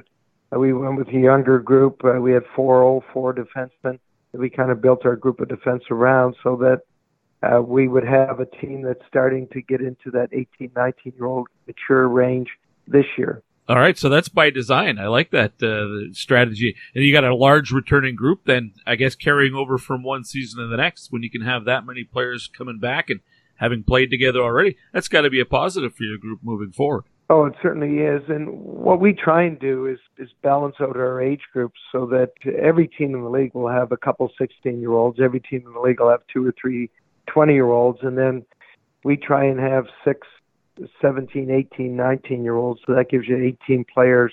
And if you balance those age groups out, then you don't really have a situation where all of a sudden one year you're losing 7 or 8 players. You have the potential to get 3 of them back as overages, and you may lose 2 or 3, and that's about it each season. So that's what we try and do. It doesn't always work that way. Right. But balancing your age groups, I think, is really important at our level. Well, and that speaks to strong drafting, and especially for you, strong recruiting, and even the listed players that you bring in. You've always had success finding players, often guys who were headed initially to play in the NCAA, and you woo them to Portland, and they have success for you there. So you've always had success going that route. Maybe let's start in net, looking at this year's club. I know Dante Giannuzzi is back as maybe your de facto starter as a 20-year-old now, but you've gone to Europe and plucked an import goaltender whose name I'm probably going to butcher, so I'm going to let the coach tell me how to pronounce the new import goalie's name. Yeah, we picked up Jan Spooner from the Czech Republic, and Marek Alsher, who was one of our defensemen from the Czech Republic, also played with us last year, Florida draft pick. He had known of Jan before, played on national teams with him, and we felt that we have 2 really good young goaltenders, Donovan Bodner and Luke Brunin, who will come in and play for us over the course of the next year. But we felt that we needed a little bit of experience with Dante this year because we felt we'd have a pretty strong team. So Jan played with the national team at the under-18, and then he went to Edmonton's camp and then has been in here for about a week now. So you actually relied on one of your defensemen, in Marek Alsher, for a little bit of a scouting report? That's awesome. Well, it's always good to hear the background of the player, because certainly you can watch Instat and you can take a look at clips, and you could see, sometimes you actually get to see them live at tournaments like the Under-17 this year. Right. But not often do you get to see the European players. So to have a chance to get some background information from a player who's played with them really helps. Oh, that's great. Shows that you have a lot of trust in Marek's opinion as well, so that's cool. Now, Dante and Jan are different size goaltenders. Are they different style of goaltenders as well? Well, it's hard to say because I don't know Jan as well, because we've only had him a short period of time. But Dante's games continue to get better every year. He's been with us. He's been with us since we drafted him. He's a very quick, agile, mobile goaltender who I think with the way he plays the game, he just competes so hard on pucks. That's one of his strong suits. Whereas you mentioned Spooner is more of a bigger guy who is positionally sound and relies on his size and positioning to kind of take away the net. So a little bit different styles, which is nice to have in 2 goaltenders. Mike Johnston, the GM and the head coach of the Portland Winterhawks, my guest here on the Pipeline Show. One thing I've learned here going through the U.S. division is that since we haven't seen that crossover between the East and West conferences, I know almost nothing about your team at this point. The Oil Kings are going down there very early in the season, and I don't know from your perspective how much you know about the teams in the Eastern Conference. You might as well be playing an OHL club at this point. It's been so long since we've seen that crossover. Yeah, that's an interesting point, because we're the same.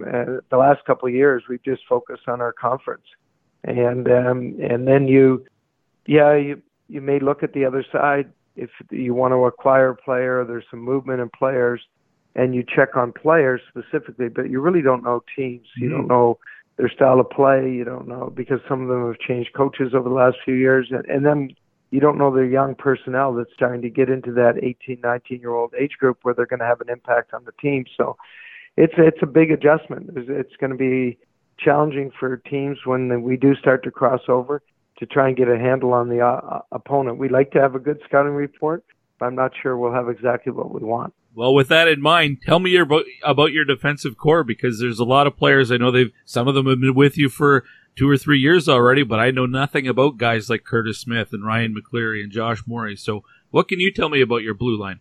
Well, as I mentioned last year, we decided to go with 4 defensemen, so 4 17-year-old defensemen. So that was Ryder Thompson, Marek Alsher, Luca Cagnoni, Josh Morey, and they became the nucleus of our team as they matured after Christmas last year, and our team started to take off.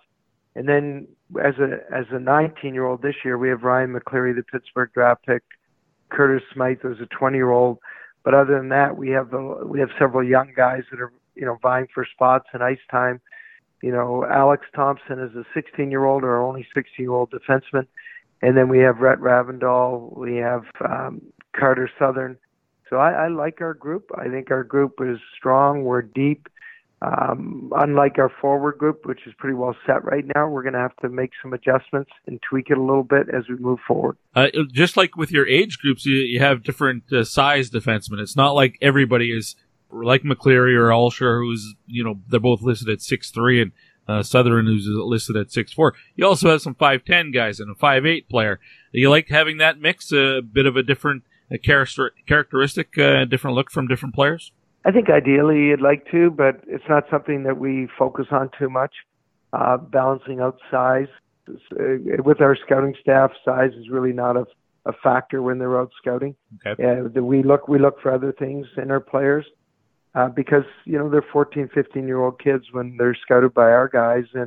And when the draft happens, you don't know how they're going to mature. You can guess.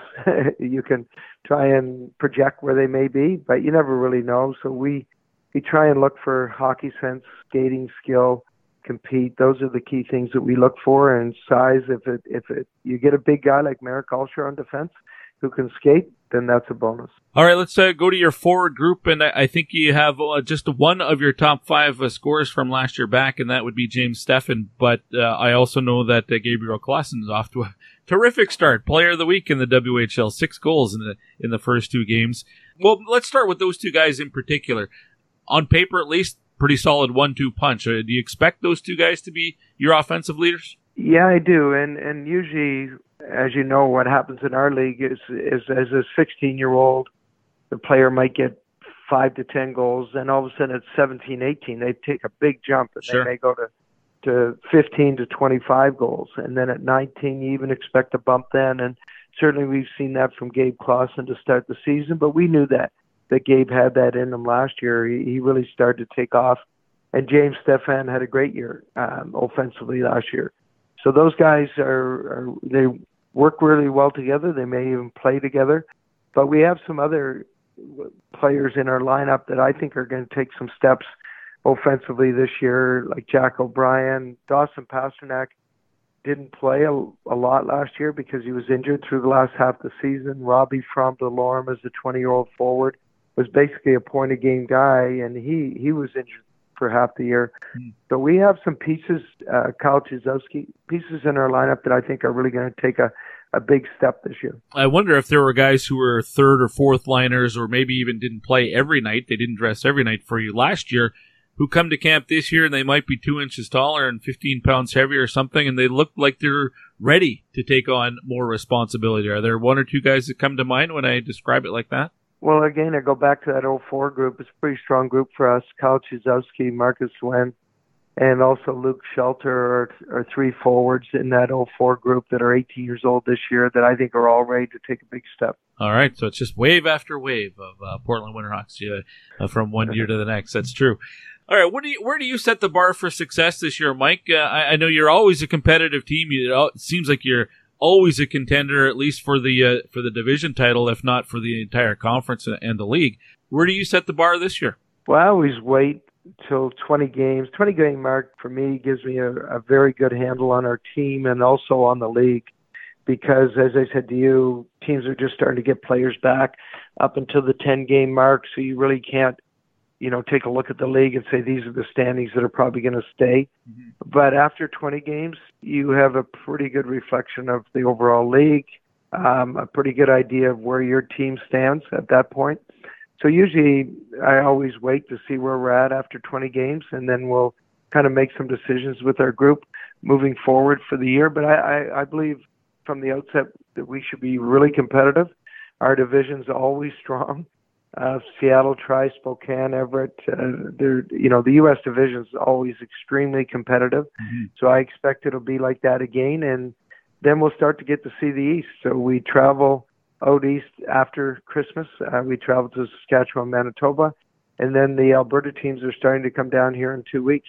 So it'll be interesting to see the crossover. It's been so long since you made that eastern swing. Are you ready for those long bus rides again? I don't know about the winter long bus rides. I wouldn't mind them in in the fall, but we'll take the winter this year. Lastly, before I let you go, the rebranding of the Winterhawks is complete. Last year, the team changes the chest logo to go with the Winterhawk head of the Winterhawk, and this year a whole new color scheme, fairly reminiscent of what we see with the Seattle Kraken. But do you have any say in all of that stuff? It looks pretty sharp. Well, initially the ownership group and our management group dug in on the logo, and we had a third party that came in to give us some designs and give us some looks, but we had a lot of input in that, and I actually really like it.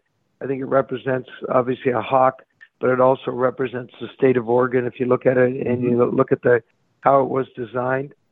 So it'll be interesting to see as we hit the road and people take a look at our new colors and the hawk head.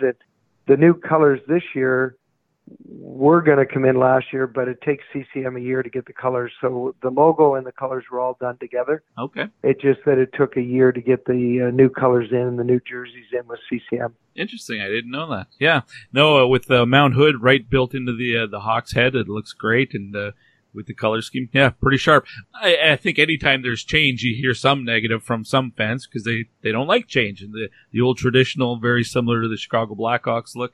Any response in that regard? I mean, you've been there so long. Do you have any? Do you miss the old look at all? Well, we had a lot of tradition in the old look for sure, and you know, you go back over the years, and I talked to Ken Hodge about it as well, and yeah, certainly you feel some allegiance to the logo and the teams of the past, but I thought with the new ownership change and when I heard the story of the borrowed jerseys originally, I didn't even know that story until it was brought up, and then I talked to Stan Bowman about it at the time, and we even have a letter here that was sent from Chicago Blackhawks to loan us the jerseys. So it's kind of an interesting story, but when you look at the backdrop of that, and you say, you know, it's not really a hawk. So we designed our own logo now. We have a new identity. And there's been a lot of positives. We had great merchandise sales over the course of the last year, but certainly people, alumni, people in town here look back and they still have fond memories of the old Blackhawk logo. Well, it looks fantastic. You create your own identity, and unfortunately here in Edmonton, we got to wait another season to actually see them in person. Now, Mike, best of luck this season. Really appreciate your time. I hope we can chat again. For sure. Take care. Mike Johnston, the general manager and head coach of the always competitive Portland Winterhawks, and they do lose a bunch of good players from last season. They're down to just two players who are currently drafted by NHL clubs, but that's still a formidable team, and he always seems to find a way to get the best out of players. I don't know what it is about the water there in Portland, but the Winterhawks are always a fun team to watch, exciting team, highly offensive team, and a terrific fan base in Portland as well. Still consider the 2014 trip going there with the Oil Kings to take in the final against the Winterhawks. And yes, it went the Oil Kings' way, but regardless, that atmosphere in Portland, both at the Rose Garden and at Moda Center at that time, and it was the playoffs, it was the finals, great rivalry between the two teams built up over 3 years. It's one of the highlights of my career, being involved in that series from a broadcasting perspective. It was great memories, and met some cool people down there as well. Awesome. Loved it. Everything from they had two anthem singers, young lady who just knocked it out of the park, and then a fireman who did a bilingual version, which blew me away that they were doing French and English. It was fantastic. It was awesome. Still think Portland, an underrated hockey town, and a one that USA Hockey should use for the World Junior Championship. I would guess Seattle now, because they have the NHL rink, will probably get it before Portland. But Portland, with those two buildings sharing a parking lot, just makes too much sense. It's too easy. Anyway, we've got one more team to get to in the U.S. Division preview, and that is the Spokane Chiefs. And the new general manager is Matt Bardsley, and he joins me courtesy the Troubled Monk Hotline next. You're listening to The Pipeline Show, brought to you by Wilhock Beef Jerky. Comes back out to Yamamoto at the point. Goes over to Elenick, right circle. Now Smith at the point. Yamamoto, left side, shoots and scores! Tyler Yamamoto tees it up and scores! And the Chiefs win it here in overtime! Hi, this is Kyler Yamamoto for the Spokane Chiefs, and you are listening to The Pipeline Show. living with my eyes closed, going day to day.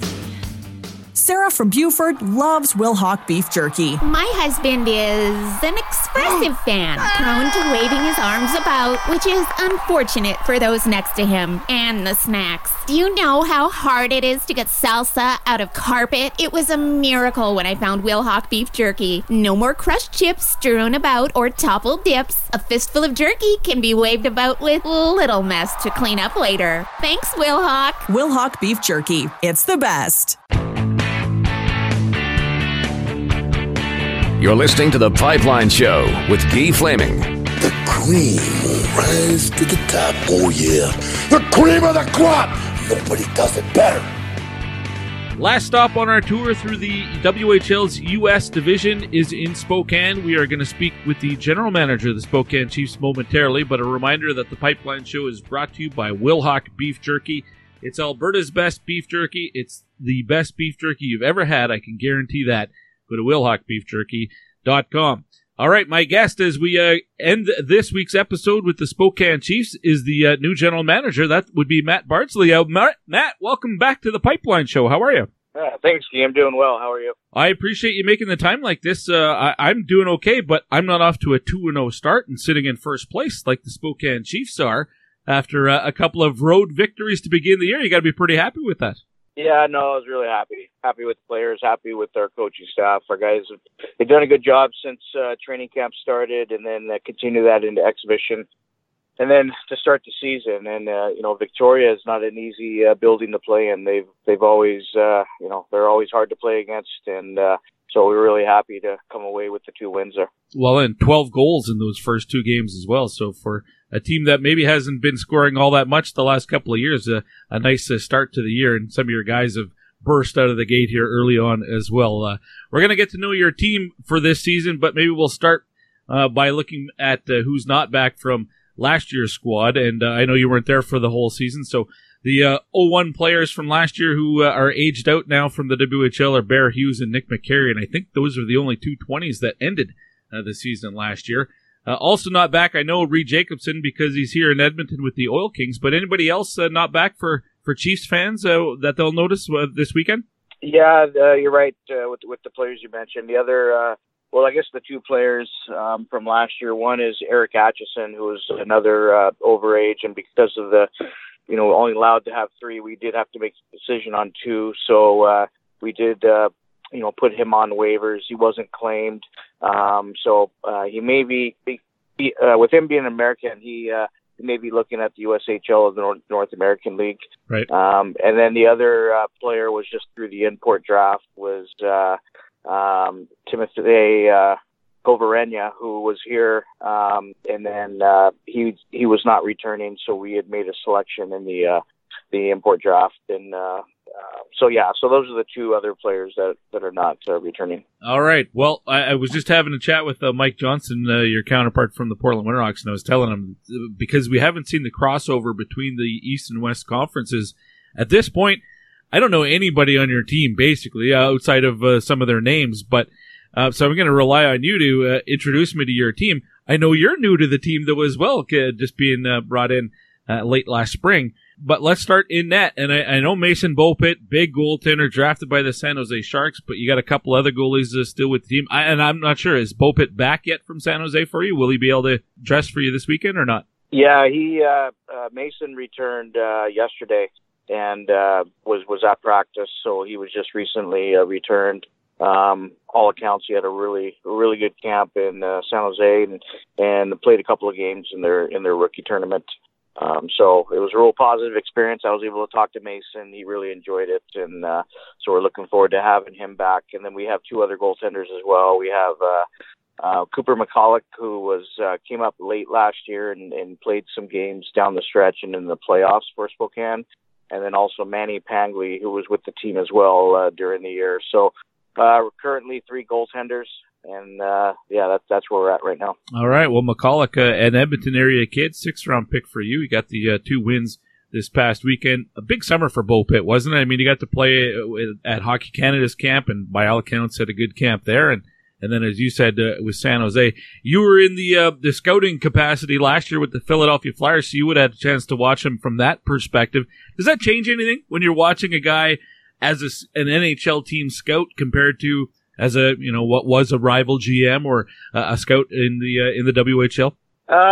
Maybe a little bit, because I think at the NHL level, you're even at the Western League level, it's always about projecting. But the NHL, I think you're projecting further out than you would be as far as projecting within the Western League itself. But right. You're right. I was able to see Spokane and Mason certainly a handful of times last year. So got familiar with him and even with the other players. So coming in, I wasn't. I was a bit familiar with the roster, but regarding Mason, I mean, coming in, I knew that he certainly is a high quality goaltender. Again, I know San Jose was quite excited, and we're certainly excited to have him back. Speaking with that, Matt Bardsley is the general manager of the Spokane Chiefs here on the Pipeline Show as we wrap up this look at the WHL's U.S. division. You're a defenseman, and outside of Graham Sword, I really don't know the names. Sage Weinstein is a highly projected player for the 2023 NHL draft, but I only know him by name. Maybe we can start there, and you can tell me what kind of a defenseman he is. Well, with Sage, he's a really good skater. Is quite physical. He's done a really good job of having a balance of when he engages physically. He likes to get up into the rush. He has a good shot. I think even what I call closing speed when players are attacking our nets, and if the play's going in deep, he does a real good job of closing the gap quite quickly. I think Sage has a lot of upside. Like I said, physically strong. So he's a player we're really excited for, certainly in his draft here.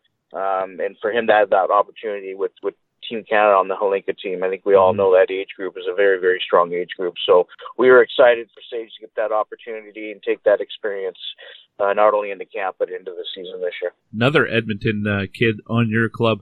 Now, Graham Sword, he was finally taken in the NHL draft, second opportunity for him after not being taken the first year. What does that do for him coming into this season? Probably a new level of confidence for him than what we may have seen last year? Yeah, I think so. I got to spend just a little bit of time with Graham yesterday. He returned a couple of days ago from Nashville, and we just talked about the experience. And he just talked about just being at that level. And the great thing for Graham was being able to go from rookie camp into main camp. So there, he's with all the veteran players and really gets a good feel of where he's at, kind of the self-evaluation of what he needs to do, areas that he has to improve on. But, he just talked about the strength of the players, certainly their experience, how everything just happens a little bit quicker. So I think it's so good for players to have that experience because now they have a real good evaluation of where they need to get to. And then, they come back at a pretty high level, and we hope that they can maintain that as long as possible. But I think Graham's one of the top defensemen in the league, and he certainly seems to have a lot of confidence coming back from Nashville's camp. Well, high praise. All right. Now, as I mentioned, the rest of your blue line, they're just names on a piece of paper for me. I know Matt Gross got off to a good start, 3 goals in the first 2 games of the season, but I don't know anything about the rest of your blue line. So walk me through it. How do you describe these guys? Yeah, well, we're real excited about our defense. I think we have a real good core from, basically we have eight defensemen right now, and, they can all play. It's a good mix, a good blend. We have some size, we have some speed, some physicality. And starting, we have 2 20-year-old defensemen. We have Reagan Wiles, who's a really good defenseman. He kind of does a little bit of everything. He's got real good speed, likes to rush the puck, has a good shot. He's good at defending. He's just an all-around defenseman that we're real excited to have. As you mentioned, Matt Gross had a real good start. Player with size, good mobility, is steady in all areas of the ice. So we're real excited for where Mac's at. Again, kind of coming in, I wasn't sure with him being one of the 20-year-olds. But he made a real big impression on me and certainly with our group with the summer that he had. So it was good to see where Mac's at. We have other players. We have Braden Crampton, who was, I believe, a first-year player last year in the league. Again, a guy that can do a little bit of everything. and along with him, we have one of our 16-year-old defensemen, and Will McIsaac, who was a second-round pick of Spokane in that age group. And we believe Will's got real big upside. So we're pretty excited about where he's going to be able to get to. And then we have Logan Cunningham and Ben Bonney as well, who's with the group. And so, like I said, all in all, we're real excited about our defense. They can all play. They're all interchangeable. They bring a lot of qualities, and they all bring maybe something a little bit different, which is nice to have. Well, you mentioned the two 20-year-olds on the back end, and when I look up front, there's just Cade Hayes as 20-year-old. So you're down to that number already and comfortable there. You don't have any tough decisions to make. That's nice at this point of the year. Yeah, I think so. I mean, we tried to use camp and then certainly an exhibition to try to get a bit of a feel. Especially when you have 5. It's I think we had a firm idea where we were after exhibition.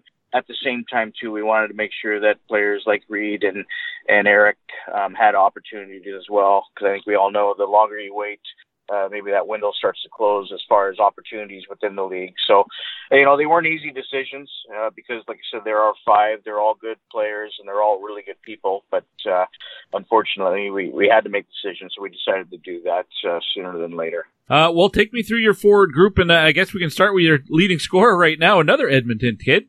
Cooper Jezowski, who's got 5 points in just 2 games this year. He only had 8 points for you last season. He's already almost equaled his entire season output from a year ago in just the first 2 games. He probably couldn't have scripted a better start for himself after what we've seen here. Yeah, no, we're real happy with Cooper, and in a way, it's not surprising because he really came into camp with a real good approach to the game. Seemed real excited. We like his game. He's got some quickness. He has a really good shot, really good release.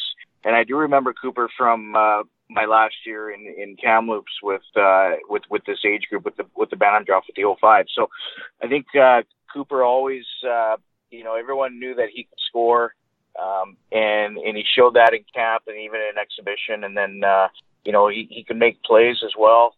But yeah, he's carried everything over from camp to exhibition, and now obviously having a good start to the regular season. So, hopefully he can continue that momentum and stay with it. But yeah, we've been happy with Cooper. Well, your top leading scorer from last year's team is Graham Sward, who on the back end. But next is Chase Bertholet, who had 41 points in 47 games, and he's back with the team this year as a 19-year-old. I'm expecting that he's probably a guy you're going to be leaning on as one of your offensive leaders. Is that fair? Yeah, I believe so. He, like you said, he came in last year, and again, when I was just scouting, I thought he really embraced the opportunity he was given in Spokane, and he ran with it. And then same thing, coming into camp, getting to know him a little bit, really enjoy getting to know Chase. Real good person, real good teammate, had a good camp. And then he went to Winnipeg's camp, and when I talked to Winnipeg when they were returning him, they were real impressed with his camp. And when he came right into Victoria, you could tell where he was at camp because he had really good speed. He seemed to have a lot of confidence right from the get-go, and he played really well in the first 2 games. And we expect he's going to be one of our top offensive players. But again, he's a real good teammate, and he's going to be real good with our guys and even with our young guys. Well, and you've got a bunch of young guys, so you're going to need that veteran leadership for sure. But Berkeley Catton, first overall pick in the 2021 draft. He's with your club, 2 points in opening weekend. I think a lot of people don't know this guy quite yet because we haven't had the crossover games between the East and the West. What can you tell us about Berkeley? Yeah, Berkeley's a pretty special player. He's another player I've been real impressed with his approach to the game.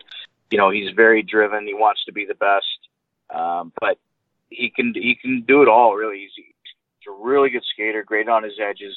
His hockey sense is quite high. He's got a great shot. He can make plays. So he's, even for a young player, I mean, he's a player that when he's on the ice, everyone has to be aware of him.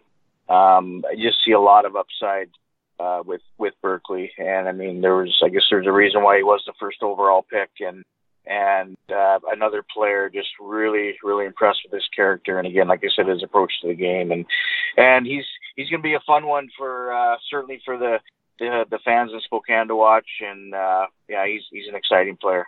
Now, you picked up an Italian in the import draft, Tommaso De Luca. Now, are you tapping into your Philadelphia Flyers European scouting staff for some information on him? He's an interesting player. I mean, I had heard about him once I joined Spokane and did some research and talked to some people. And he is from Italy, but he's been playing in Switzerland for the last few years. And he did have a real strong season with his U20 team over in Switzerland. So I get to know him a little bit. Just felt comfortable with him as a person. And so when we made that selection, we were real happy to have him. And he's been really good. Like, just everything. His personality, he's got real good energy. He's always got a smile on his face. He's really acclimated himself quite well coming over to North America. And even just, we always know it takes a little bit of time with the players coming over from Europe with, just everything, the culture, living with a new family, knowing new teammates, size of the ice. And he's made the transition quite seamlessly. So it's been quite impressive. He had a real good start this weekend as well. And he's an 04 birth year, but he's a late December 04. So this is his draft year. So we're looking forward to seeing where that goes for him, but he's had a good start, and we trust that he's going to continue that. Well, the Chiefs win the first 2 games of the season on the road. Now you got a 5-game homestand, including visits from Kamloops, Edmonton, and cross-division rivals in Portland and Tri-City along the way here as well. When you look at the rest of the division and maybe the Western Conference, where do you set the bar for what you would consider to be a successful season? This is the team that finished 7th in the conference last year. Is it go from there and build? I mean, you got a young team, but I don't know what you would, what sort of goal you're shooting for. Is it just get in the playoffs and go from there? Yeah, obviously you always want to make the playoffs, but I think, short term, we just want to keep getting better every day. And our coaching staff has done a really good job with Ryan Smith and Stefan Legion and Dustin Donahue and all of our staff. They've done a real good job working with our players, preparing our players, and our players have done a great job applying all that. And so, certainly we want to be in the playoffs. We just want to be improving every day because, as you mentioned, our division's really tough. I mean, Seattle's going to be quite strong again. Mm-hmm. Portland's going to be good. Everett's always good. And Tri-City is our rival, and they're going to be competitive. So there's not going to be any easy nights. And I think the same thing in the conference. I mean, we know Kamloops is real strong, and with them being the host, the Memorial Cup, they're going to be getting better every day. So I just think overall in the conference, again, there's no easy nights. So we certainly want to be in the playoffs, but I think if we just stay focused and try to get better every single day, if you're doing that, then hopefully all that's going to take care of itself. Well, you got lots of interesting and intriguing players on the roster. I'm a fan of Mason Bopit, so I'm looking forward to seeing what he does this year. And moving forward, I think this is a fun team to watch. And Matt, I really appreciate your time. Best of luck this season for you and the Chiefs, and hopefully we can chat again. That's great. I really appreciate it, Guy. All the best. Matt Bardsley is the final guest of this week's episode, as he's the GM of the Spokane Chiefs. And I do think there are some interesting pieces to that club this year to watch, and Mason Bopit is just one of them. I do think they're going to score more than we've seen them over the last 2 or 3 years as well. You got to go back to the years Adam Beckman and the like. Right after the Yamamotos were done, they still had one more pretty offensive year where I think they were top 10 in scoring. Since then, though, it's really dropped off. So the Chiefs have a long way to go to get back into the competitive stage of the cycle. But I think they're probably a year ahead of where the Tri-City Americans are right now. And we'll see. As those 2 clubs start to come up the standings, will teams like Portland and Seattle and Everett, will they come back down to them or not? Don't think it's this year, but maybe we'll see that transition take place over the next couple of seasons. But that does it for this week's episode. Thanks to everyone who has been signing up to be a patron at patreon.com/thepipelineshow, where you can get early access to all the interviews that you hear on a full episode of the show. Also wanted to take a second and thank those who have, wherever you get your copy of the Pipeline Show from, if there's a way to leave a rating and or a comment, that goes a long way to getting new listeners on board, believe it or not. because somebody will just Google hockey podcast or something, and the Pipeline Show will come up. Somebody will read the review and see that you like the show, and they'll give it a try, and that brings new listeners. So if you have that ability, that option, please take a second and leave a comment for new listeners to introduce them to the show. We would really appreciate that. Next week on the program, well, we got to get to the other leagues. We've just been talking WHL for a full solid month. College hockey is about to begin. The OHL begins this weekend.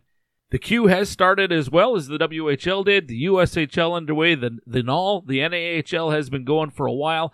Junior A leagues in Canada as well. So we got lots of catch up to do. The next couple of weeks, there might not be a WHL guest on the show because we got lots of other hockey to talk about.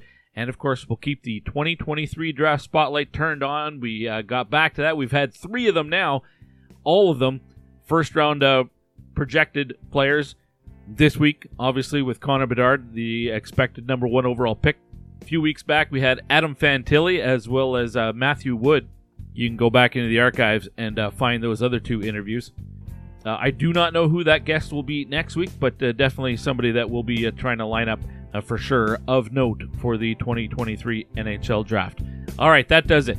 As I'm speaking with you right now, it's Thursday. I know most of you are getting this episode on a Friday, but it's Thursday here in Edmonton, and I gotta go because the Oil Kings are hosting Connor Bedard and the Regina Pats tonight, and I'm on the broadcast, so I gotta go.